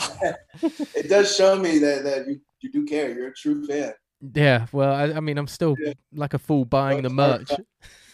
That was heartfelt. I felt the pain. I've got the eagle right on my chest here, man. It's faint, but you can just about see it. Yeah, no. Shane, can I'm going to ask you a couple of questions if that's all right, because I know we can't keep you forever. So I thought I'd ask you a couple before we wrap things up. This is for everybody, but I've made just a brief list of my top NFC and AFC teams at the moment. Okay. Let's see where you think people lie. So I've got the Packers at number 1 in the NFC. I've got the Seahawks at 2, and then I've got Tampa, and then I've got the Saints and Rams as a kind of second tier in that. You have Tampa above the Saints? I do, yeah. I think they're starting to click through, and they've got the better quarterback. I haven't seen a lot from Breeze this year that's made me think that he's going to be able to carry them far in the postseason. Michael Thomas's absence is the issue, yeah. It doesn't help, Michael Thomas was with the Saints, would you still have the Bucks above the Saints? I don't know. Me neither. I don't know if there's a right answer to that. I think you need to see it. Yeah, exactly. Yeah. What I did need to see from the Saints, which I saw, was Alvin Kamara. Yeah, he's smashing it. Silly. Yeah, he's silly. Yeah. I really wanted him in fantasy this year because I thought he'd come back strong. So he's back. He's back. Last year, I know he was dealing with injuries here and there. I don't think he was ever really 100%, but he's back. With Barkley and McCaffrey out, he's looking like the most electrifying player Yeah. on the field at the minute. Oh, I was going to say in sports entertainment, Yeah. but I had to stop myself. We had the old rock, the old rock quote, but we couldn't do it.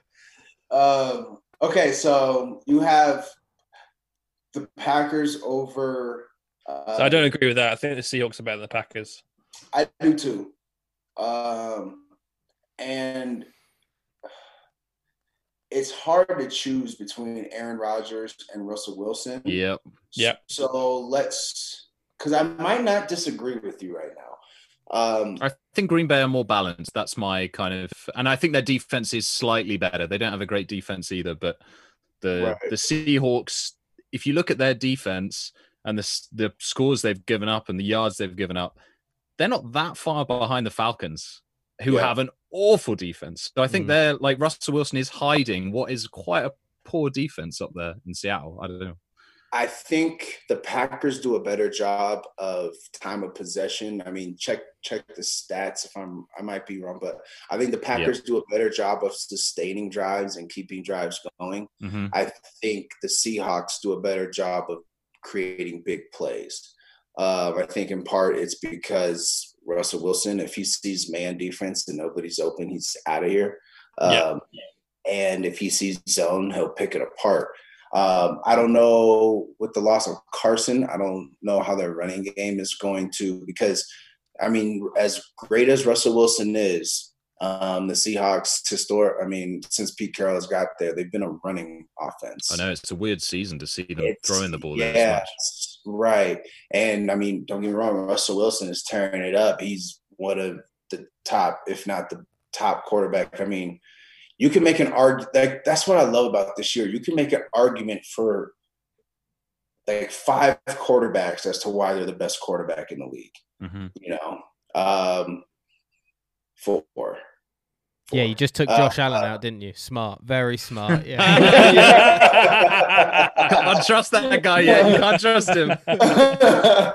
I think the Bucks. I think you're right. I think the Bucks are starting and slowly starting to find their stride. I think Brady will make more mistakes. I think there's more mistakes and turnovers to come. But then I think once week 9 hits, those mistakes are going to be minimalized. And I really think the Bucks are going to take off in the second half of the season. Mm-hmm. They're going to have to beat the Saints the next time they play. Yeah. And they cannot slip up against bad teams. Not that if they do slip up against bad teams or if they lose to the Saints, they won't make the playoffs. I think they'll make the playoffs regardless. But what I think will make them the better team in the NFC South is if they have that consistency of beating good teams and beating divisional opponents. Mm-hmm. Not having those lackluster weeks. You can't go win 3 weeks in a row looking great and then have a bad week. If you can continue that, especially in the playoffs, that's how you go from one and done in the playoffs to NFC Championship playoffs. Let's see. Packers, they're going to be good just because Rodgers has got a point to prove. I mean, Aaron Rodgers, Aaron Jones, Devontae Adams, who's the running back? Jamal Williams. Yeah, he looks great. Yeah, he looks good. The defense, that defensive line is good. Yeah, the Smith brothers and stuff. Yeah. Yes. Yeah, that defensive line is good.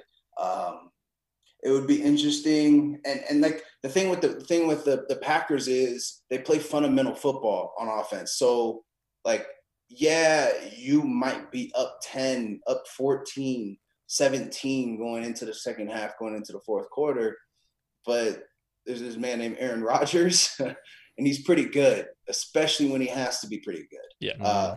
So I think, like, good quarterbacks like that, like Aaron Rodgers, you have to beat them in the fourth quarter, and that's when they're playing their best. Guys like Patrick Mahomes,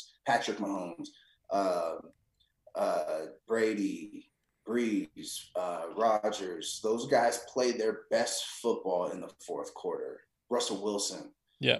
I don't think I've ever seen a guy throw a deep ball better than Russell Wilson. No, he's got a beautiful deep pass, hasn't he? He's just so accurate with it. Yeah. It's not the strength of his arm. It just always just falls into Lockett or whoever's hands, and he's just like, what? They don't have to break stride because they're just right. perfect, man. It's because of the scrambling. If I was to rank the NFC teams right now, I would probably go. Oh God, Seattle or Green Bay number one. I'm gonna go Green Bay number one, Seattle two, and then what were your last three that you had? So you've come around on Green Bay. I like that. I convinced you on that. No. Yeah. and then Tampa. After that, I had over the Saints and the Rams, and then no mention of the 49ers for me. They're just outside of that. It depends what happens with injuries and stuff like that. But I don't know. Those are the ones that I see having the best chance of winning the NFC. If the Niners get healthy, but what sucks for the Niners is Bosa's out for the year. Yeah, it's a big one. But that's a really big one. But when the Niners get healthy, I would put them at 3. You put them at 3, okay. I would put them at 3. Okay. I would put but that's if, and we're talking about now, right? Yeah. Okay, so I would go Green Bay, Seattle, New Orleans, Tampa, San Francisco. Okay. Right now. And the Rams just outside of that, or you're not hot on the Rams? I'm not sold yet. They Okay. made hard work a bit of Giants. I know, a bit hot and cold. That was the most boring game as well. Their last game. It was. I think it hurts me to watch. It hurts me to watch the Giants. So I mean, oh no! it hurts my soul. Like it does. Oh it man! Does. Like I still have love in your voice. Franchise, and it just hurts me. Yeah. You've just given the Falcons fan your weakness there, Shane. It's like you've just revealed your kryptonite there. That's all right. That's okay. They got other shit to worry about. Hey, join the club, man. You know, there's a lot of tears to go around. Misery loves company. Well, so. wonderful. Yeah. Okay. What's the AFC? AFC, right. So I've got the Chiefs number 1. That's an easy one. And then I've gone with the Ravens at 2. And then I think it gets interesting. I've got the Steelers at 3, and then I've got the Bills, and then I've got, kind of everybody else. You know, I've got the Browns, and there's some other kind of. I put the Colts in with the Browns. I'm not convinced that Rivers is going to do anything this year. I think their defense is legit, but I don't know. I don't think good defenses are good enough in the NFL these days to stop teams consistently scoring 25, 30. Yeah, the Colts offense hasn't really kind of kicked into life properly yet. Like Rivers has looked like he's played nicely, but it's not been Rivers explosive. It's been like, okay, that's fine. And it's pretty boring. Yeah. I was hoping for a little bit more from Indianapolis this year. So me too. Yeah, but I haven't seen it yet. Yeah, their defense is playing phenomenal, but they need to. They're not. Look, like kind of like New England's defense last year. They were the number 1 ranked defense through the first 8 to 10 weeks, but eventually it's gonna catch up with you if you don't have an offense to support that. And I fear that that's what the Colts are gonna fall into here towards the end of the season. Because it's hard to keep that up, whether you're the number 1 offense with not a good defense, number 1 defense with a struggling offense. It's hard to keep that play up because you're on the field so much more. Mm-hmm. You're going to get worn down. You're going to get more nicks, more bruises, more injuries. It's pressure as well. The mental pressure having to keep it going. Mental pressure, and also now when you're getting scouted, the opposing offenses. We're talking about the Colts defense. The opposing offenses are going to see so many more snaps of you. Yeah. Of different formations teams are throwing at you. They're going to be able to pick apart what you really, really do well and what you don't really do that well. Mm-hmm. And it's going to be more in depth. They're going to have more statistics, more analysts, more analytics, I should say, more analytics on your defense as a whole because you guys are out because the defense is out there the whole time. Yeah. And I kind of think that's kind of what will perpetuate for the Colts, unfortunately. You had say the top 5 AFC one more time. So I've got the Chiefs, Ravens, Steelers, Bills, and then the rest. Browns, Patriots, Colts. They're all in a kind of, you know, a bubble, a second kind of tier to me. Yeah. Okay, I'm gonna go. I'm guessing the Patriots are going to be a bit higher on that list. I'm just guessing. I don't know. I'm gonna go. Right now, right? We're talking right now. Yeah, right and now. potential. You know, your potential. What you've seen so far. You know, it needs to. Chiefs, Baltimore, Patriots, Steelers, Bills. Fair. Patriots. Oh, I want to slide the Raiders in there so bad. Really? I do. They have really looked pretty impressed. good, the Raiders. I know. It's a soft defense, though. I don't know. They stick around for 3 quarters against New England. They kind of stick around with the Bills a bit, but they're so obviously still not into that caliber just yet, and there's some fairly hefty chunk missing somewhere. I think that AFC West is going to be the most competitive division this year. Well, the AFC West and the NFC West, because the Cardinals are looking surprisingly good. They were really bad last week, though. They got beaten by the Lions pretty bad. Because it's going to happen, though. That's going to happen. Was it the Panthers? Panthers. Yeah. Ignore me. That's 2 mistakes I made today. It's not like me. Freaking screwed up my pick'em league. Yeah, tell me about it, man. Oh, that was tough. Okay, so I'm going to go Chiefs, Baltimore.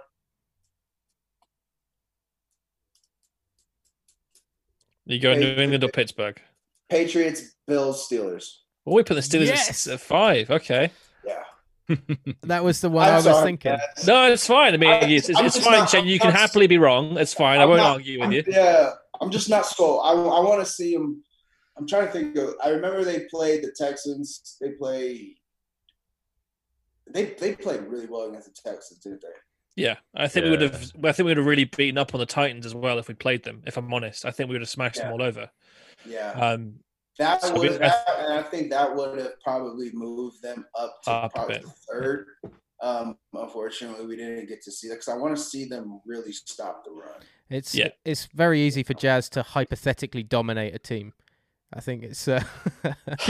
Oh yeah, in my head last Sunday we shut down Derrick Henry. Got nothing when I was thinking about that. Absolutely. When you ran it on Madden like 10 times in a row, you won every time, right, Jazz? Pretty much. Sweet. So who wins?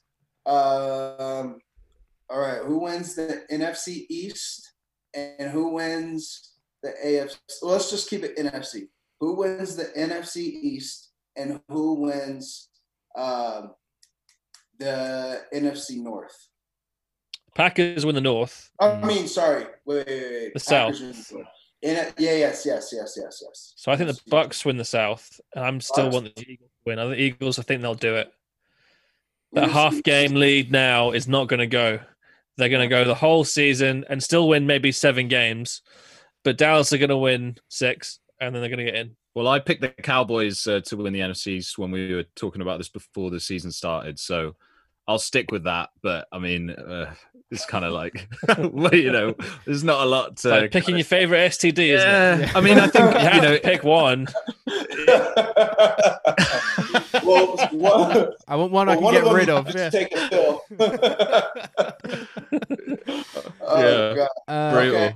I almost don't want to be the team that goes, according to Jazz, 7-8-1 and makes the playoffs by winning a division. So probably going to happen. I would rather. No, I don't know. God. What did you go last year and win it? It was similar to that, wasn't it? Yeah, we went evens. 8-8, 8-8, I think it was. Yeah. Oh man. No, I think Dallas will win it, and if they don't, it's a shambles on them. An absolute shame on them because it's a terrible division and they've got the best talent arguably in the division. But Philly will do it.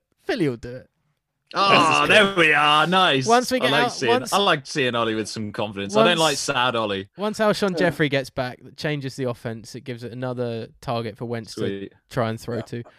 In the West, the South even. Tampa Bay. Yeah, I got Tampa. Yeah. Well, what are you saying, Shane?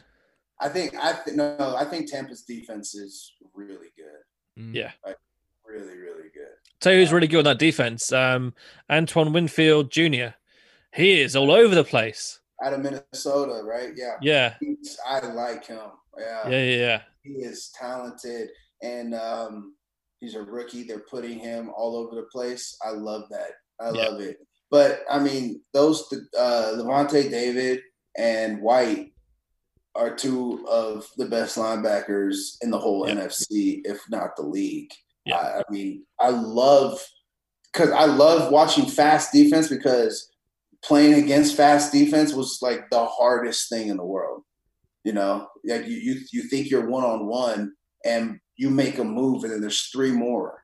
Like, it's so difficult to get yards in space. And like that's like the goal of every offensive coordinator. How do I get this player with the ball in space? How do I get this player against a mismatch in space with the ball? Well, when you have a fast defense like that, and a defense that can get to the quarterback, a defense that can show you so many different looks because of all the talent and speed that they have. I mean, like I might be one-on-one with who I want to be one-on-one with, but if I make him miss, I'm not going much farther. That's frustrating for offenses. It's very frustrating. It forces offenses to have to hit big plays in order to score. And I mean, big plays are demoralizing, but I mean, if you can get the ball off, or if you can hit them, then you can hurt Tampa Bay. And if you can, the key to beating Tampa Bay is big plays against their defense and getting to Brady. But even their run game is nice too. So I would say Bucks and what was the other one? So Cowboys, Eagles, Giants. I would say the Cowboys and the Bucks. Those are my two picks for those two divisions. Sure. The one I'm curious about is AFC East and AFC North. So the East, I think the Pats win that one. You think they beat? I think they can beat I think they can beat the Bills out, maybe even twice. Right, I'll have to have a look at the schedule for that one, because if the Bills have a reasonable schedule, then a 4-0 start is going to be tough to overcome. I think. Same thing for AFC North. I think the Ravens win the division, but I think they have a tied record with the Steelers. But I think that the Ravens beat the Steelers twice. And my preseason prediction was 12-4 for both records, but Ravens beating the Steelers twice. So that's my thinking. So Ravens win it, but just because they beat the Steelers twice, not because they had a better record. Just having a look now. Bills. It's kind of a middling schedule. There's some hard ones in there. They've got to play the Chiefs. Read it off real quick. Yeah, I got so we got. So we've got Titans, Chiefs, Jets, Pats, Seahawks, Cardinals, Chargers, 49ers, Steelers, Broncos, Pats, Dolphins. Some tough ones in there. 49ers, Seahawks. They could easily Chiefs. Go 6-5. They could easily go 6-5. That's a bit tricky. Or I might be missing a game. They could easily. I don't know. I think so much of it rests on if Cam can keep playing when he comes back. If he can keep playing like he was, then Josh Allen can stop creating turnovers. Well, that's it. And I think Josh Allen. I think he will start. I think we'll start seeing some of like those stats come down. Some reverse pass here. Have this guy. Here you go. I'm going down. No, here's the ball. Shovel. 40 yards downfield. Shovel. No look. Yeah. That was quite. No, I think the Bills' mistakes are going to catch up with them as the season goes on. I don't see them beating the Patriots twice, and I think they have to beat them twice to win the division. Personally, it's going to be tight. That'll be one of the tightest divisions, I think. I can't call it. As far as the North is concerned, I can see the Steelers getting one from Baltimore. Possibly. They won't get both, but no, definitely not. I think they'll have a chance in the fourth quarter in one of those games. And so it's just a matter of if they close it out or not. Yeah. But the problem is the rest of the outside of the AFC North, everyone's scared to death of Lamar Jackson. Yeah. Scared to death. Well, they are so good at just beating up on worse teams. Whereas I can see the Steelers just kind of playing down a little bit. They're not putting the hurt on teams. Where there's like Lamar Jackson led offense, like they're going to beat teams like the Falcons or like the Giants or like anybody in the kind of bottom half of the division. They're going to beat them by 2-3 scores. Yeah. So like you expect so anyway. I feel like they're going to put those games to bed enough where like the Steelers, I could see them slipping up in a couple of those close games against like teams that they should beat up on. Yeah. But that doesn't mean that you won't be really good in the playoffs. It just means that you might not have like a 12-4 record. You might like go like 10-6 or 11-5. I don't know. And then you're battling through a wild card. You're battling through another tough a team that had a bye for your second playoff game. Yep. You know, maybe you won't this year because there's only one. Yeah, that's right, huh? Team. Sorry, so only one team gets a bye. So only the number one seed gets it, which you imagine will be the Chiefs. So if you're playing any teams in the first week and you're not the 7th seed, the next game you play, well, of course, if the 7th seed goes out and the 6th seed's there, but you expect to be playing another team that has played the week before as well. So you might not have a team on a bye. I completely, that's right. Of course, that's if we get to the playoffs. Oh, yeah. Well, with COVID and Florida saying, you can have all your fans back in your stadium. Yeah, what do you think about that? I don't know. Hey, that's Florida. If Florida's going to Florida's a different world, yeah. Florida's I don't know. Wild shit right there. Yeah. I don't know. It's one of these days, Florida's just going to have to be its own country. Yeah. Yeah. We have the United States and Florida. Do you reckon you could just get a huge chainsaw and just go across? Just let that have you seen that? Float out into the ocean. There's a GIF of I don't know if it's Wile E. Coyote or so. It's like one of the Bugs Bunny or one of Looney like Tunes. The Looney Tunes characters, and he's literally doing that. He's got a hacksaw and he's like, and then it just shows a map, and Florida's like at the end, and it just pulls away from the rest of the state. Yeah. Have you guys ever Google searched Florida Man? On your birthday, yeah. If you just Google, don't even have to add your birthday. If you just Google search Florida Man. What's that? What? So like. It's like the stories, isn't it? Yeah, up. Like the stereotype of Florida is like whenever something crazy happens, like Florida man chews off baby's face. Yeah. I see. Okay, all right. Okay, it was like one video or something. Okay, 4 hours ago. 4 hours ago, you found one. Florida man arrested after brandishing AK-47, firing warning shots at census worker. What? That is the top news hit right now. Florida is its own country. Dear. It's different. And that was 4 hours ago. Yeah. If you're bored one day, you need something to brighten your spirits, Florida man. Just type it in. It's great. Oh shit! Oh, this is a good one. I just we don't do too many of them, but I feel like it might become a thing on the podcast now. Florida man charged with assault with a deadly weapon after throwing alligator through Wendy's drive-through window. He just wanted more bacon on his burger. That's all he wanted. Exactly. I said a large fry. You gave me a small. Do you think he regretted it afterwards, though? Like, that was his pet. Like, I left Larry. I should have. Why did I throw Larry? Fucking Larry. That was my favorite alligator. I'm telling you, it's wild out there. That is mental. I don't really visit them. No, too much. Didn't spend a few extra days on those away trips down to Miami. Then wasn't willing to hang out in Florida a bit longer and see what it's like. No. The longest I've ever been in Florida was when we were there for the Super Bowl. Oh, really? Okay.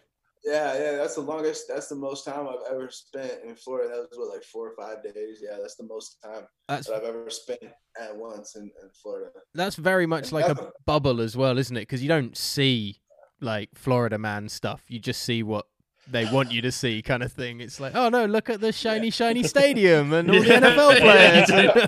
Ignore that guy with the man with AK-47 on the street.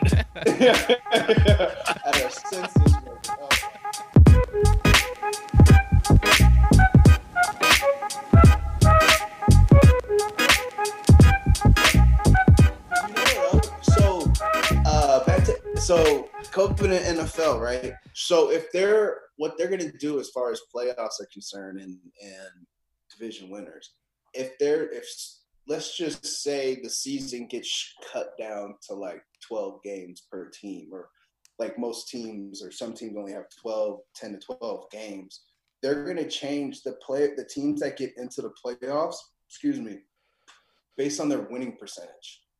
Okay. So if your team played 16 games, right? And you guys went, 10-6. This team over here only played 12 games and they went 9-3. It's a better winning percentage. They get into the play. What about strength of schedule though? Like if your last 4 games are like against two of them are against the Giants and the Redskins or whatever, like pony teams, then or what if you miss out on those? Or what if the 4 games you weren't able to play were against the top teams in the league? Yeah, yeah, you got away with it. Yeah, like the Falcons' last games against the Bucks, the Saints, and the Bucks. I think it is. If you missed out those 3 games, the Falcons have probably got a better winning record. Yeah, I wouldn't worry about the Falcons. I'm just using them as an example because they got 3 heavy games at the end of the season. That's funny that you plucked them out of the air like that. It's almost because it's on your top, and they're always in my brain because of it. And I wish they weren't. Oh god, yeah. So I heard that last weekend. I was like, oh, that's gonna piss a lot of people off. Mm-hmm. So let's say that the Titans game this week gets rescheduled, and they have to make a week 18 or a week 19. But say that there's 30 teams that play all their games normally, and they finish at the end of week 17. But week 18 and 19 are just 2 games for the 2 teams. Well, say 3 or 4 teams that have got the COVID issues. Yeah. Do you reckon that would create an unfair advantage going into the playoffs with all the teams having finished their games, having 2 weeks to rest and prepare, where the other COVID teams have got the issues? Yeah, you'll be fresh. I mean, good point. If we could play 10 weeks in a row and then get a 2-week break before the playoffs, I mean, that's huge. Fresh as hell. Yeah, I mean, and granted, we might not be as sharp in the first quarter, but the second half of the third quarter and the fourth quarter, we feel great compared to who we're playing against. Yeah, we're gonna, that's why there's a reason why they get the top seed a bye before the playoffs start. Like, they don't do it because it hurts them. You know? So that would be, and like that, and like another thing is like how you can only reschedule so many games. You can't reschedule them for Tuesday. So the only day you can reschedule a game for is Monday. Yeah. Like, it's not fair to reschedule a game for Tuesday and then ask them to play on Sunday. Like, that's the team you're playing against has 2 more days than you to prepare, to rest. So I don't know. And if you play on Tuesday, is your coach going to give you Wednesday off? Like, no.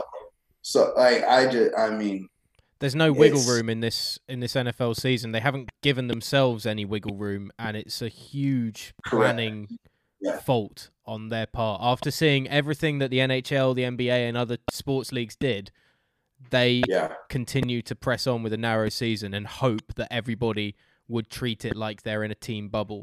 And you can't keep it that way. There's too many people, as we said way back when we last spoke. Way back when, yeah. I think it would have been smart to have everybody have bye weeks at the same time and give them multiple. Like, you play 4 games, have a bye week. Play 4 games, have a bye week. Yeah. Play 4 games, have a bye week. Yeah, might be a shortened season. You might only get 14 games in. Because it gives you that cushion, though, right? But I mean, it just seems to make more sense to me.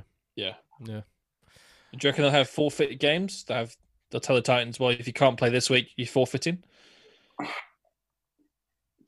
don't know. That's not fair either. You shouldn't have to forfeit. It should just not count, which is why then they're going to go to winning. Reduced season. Yeah. But like, if you say you did 4 weeks in a bye, if you couldn't, like the Titans, you couldn't play a week. Well, now you have that bye week built in. You guys can play that week because you didn't play 2 weeks, and then the next one, and that's what they use that bye week for. You know, I mean, I just feel like that makes sense. I feel like we just kind of need to enjoy it while we can, right? Because it might get taken away at any point. Exactly. Absolutely. Well, COVID doesn't hit the playoffs, so that's all right. Like, a regular season will get messed up by it, but COVID is inactive during the playoffs. It's official. Oh, of course not. No, it's gonna die in cold weather. Yeah. When all the fans are back in the stadiums in Florida as well, it's really going to help. Yeah, of course. Well, that'll kill it too. All the people. Yeah. Great. The humidity down there as well. Yeah, the COVID will get confused. Well, no.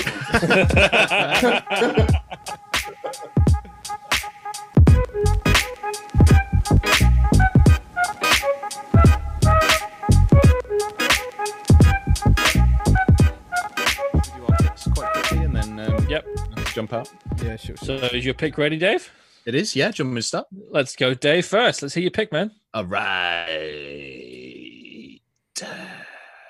I've got the Arizona Cardinals beating the Jets. It's an easy one. I have got the Eagles +7 against the Steelers.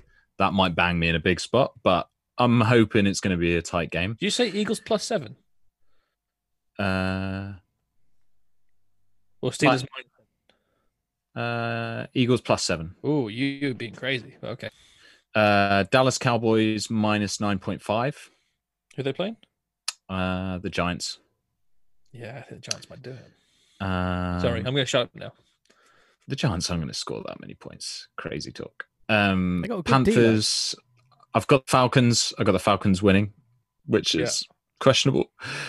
There's a lot that could go wrong. I found this very hard this week. I've got the Rams -7 against the Washington football team, and then I've got the Raiders against the Chiefs. I've got the Raiders +12, which, but divisional game. I thought that was enough of a spread. I was like, I just found it really hard to get the odds up. I don't know about you guys. I got 34-1 for that. So I got some. I don't feel confident about it. I'll put it that way. Shall I go next, and we'll let Ollie give us the big crazy one that he's been talking about? Absolutely, yeah. So what I've gone for is the Bucks -3. So I've bet on the Thursday night game because I just thought the Bucks are going to do it. So I'm being bold here. I've gone Steelers -7 against the Eagles because I think the Eagles have got nothing and they're not going to be able to score that many points. All right, Jazz. I've gone. I told you we dominated the Titans last week anyway in my head. So this week I got it from when you were slagging off Dave's bet. You don't need to reinforce it on every single time the Steelers and the Eagles game is mentioned.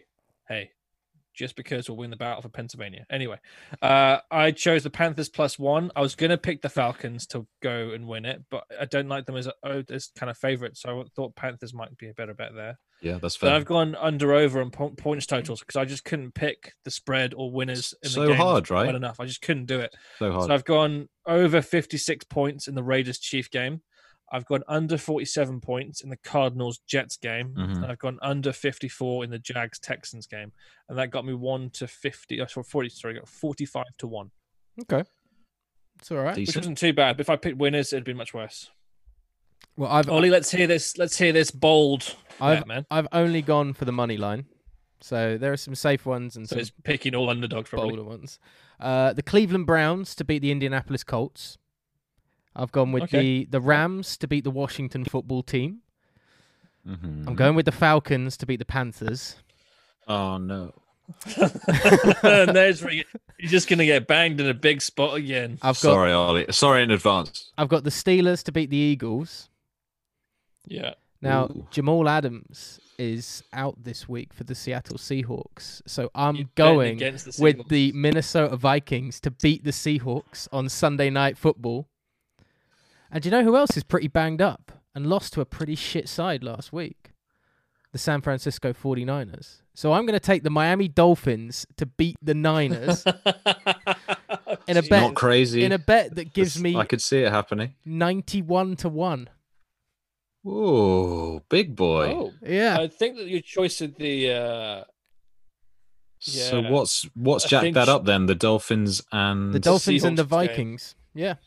Taking the Dolphins and the Vikings. Picking the Vikings to beat the Seahawks with Kirk Cousins playing in prime time is just not a good and smart move, to my opinion. Dalvin Cook is the best running back in the NFL at the moment and is clocking up the yards. And Jamal Adams is out this weekend, which is their best player on defense. He was out last weekend. Their defense sucks as well, the Seahawks, and so they will be able to run all over them. Thielen's having a really nice year so far as well, even with Cousins' averageness at quarterback. Pretty solid. You got my boy Jefferson coming through as well. Yeah, Justin Jefferson's kicked on the last 2 weeks. I just think there's something there for the Vikings against the Steelers. I like your bet. Sorry, against the Seahawks. That's big odds as well. Yeah. And the Dolphins one, I mean, I hope you win. Jimmy G came back into training this week. Came back, I think, on Wednesday. Had very limited practice, but aside from that, they're still pretty much the same side that lost to the Eagles. Let's go, Ollie. He might not play anyway, Jimmy G. Fingers crossed.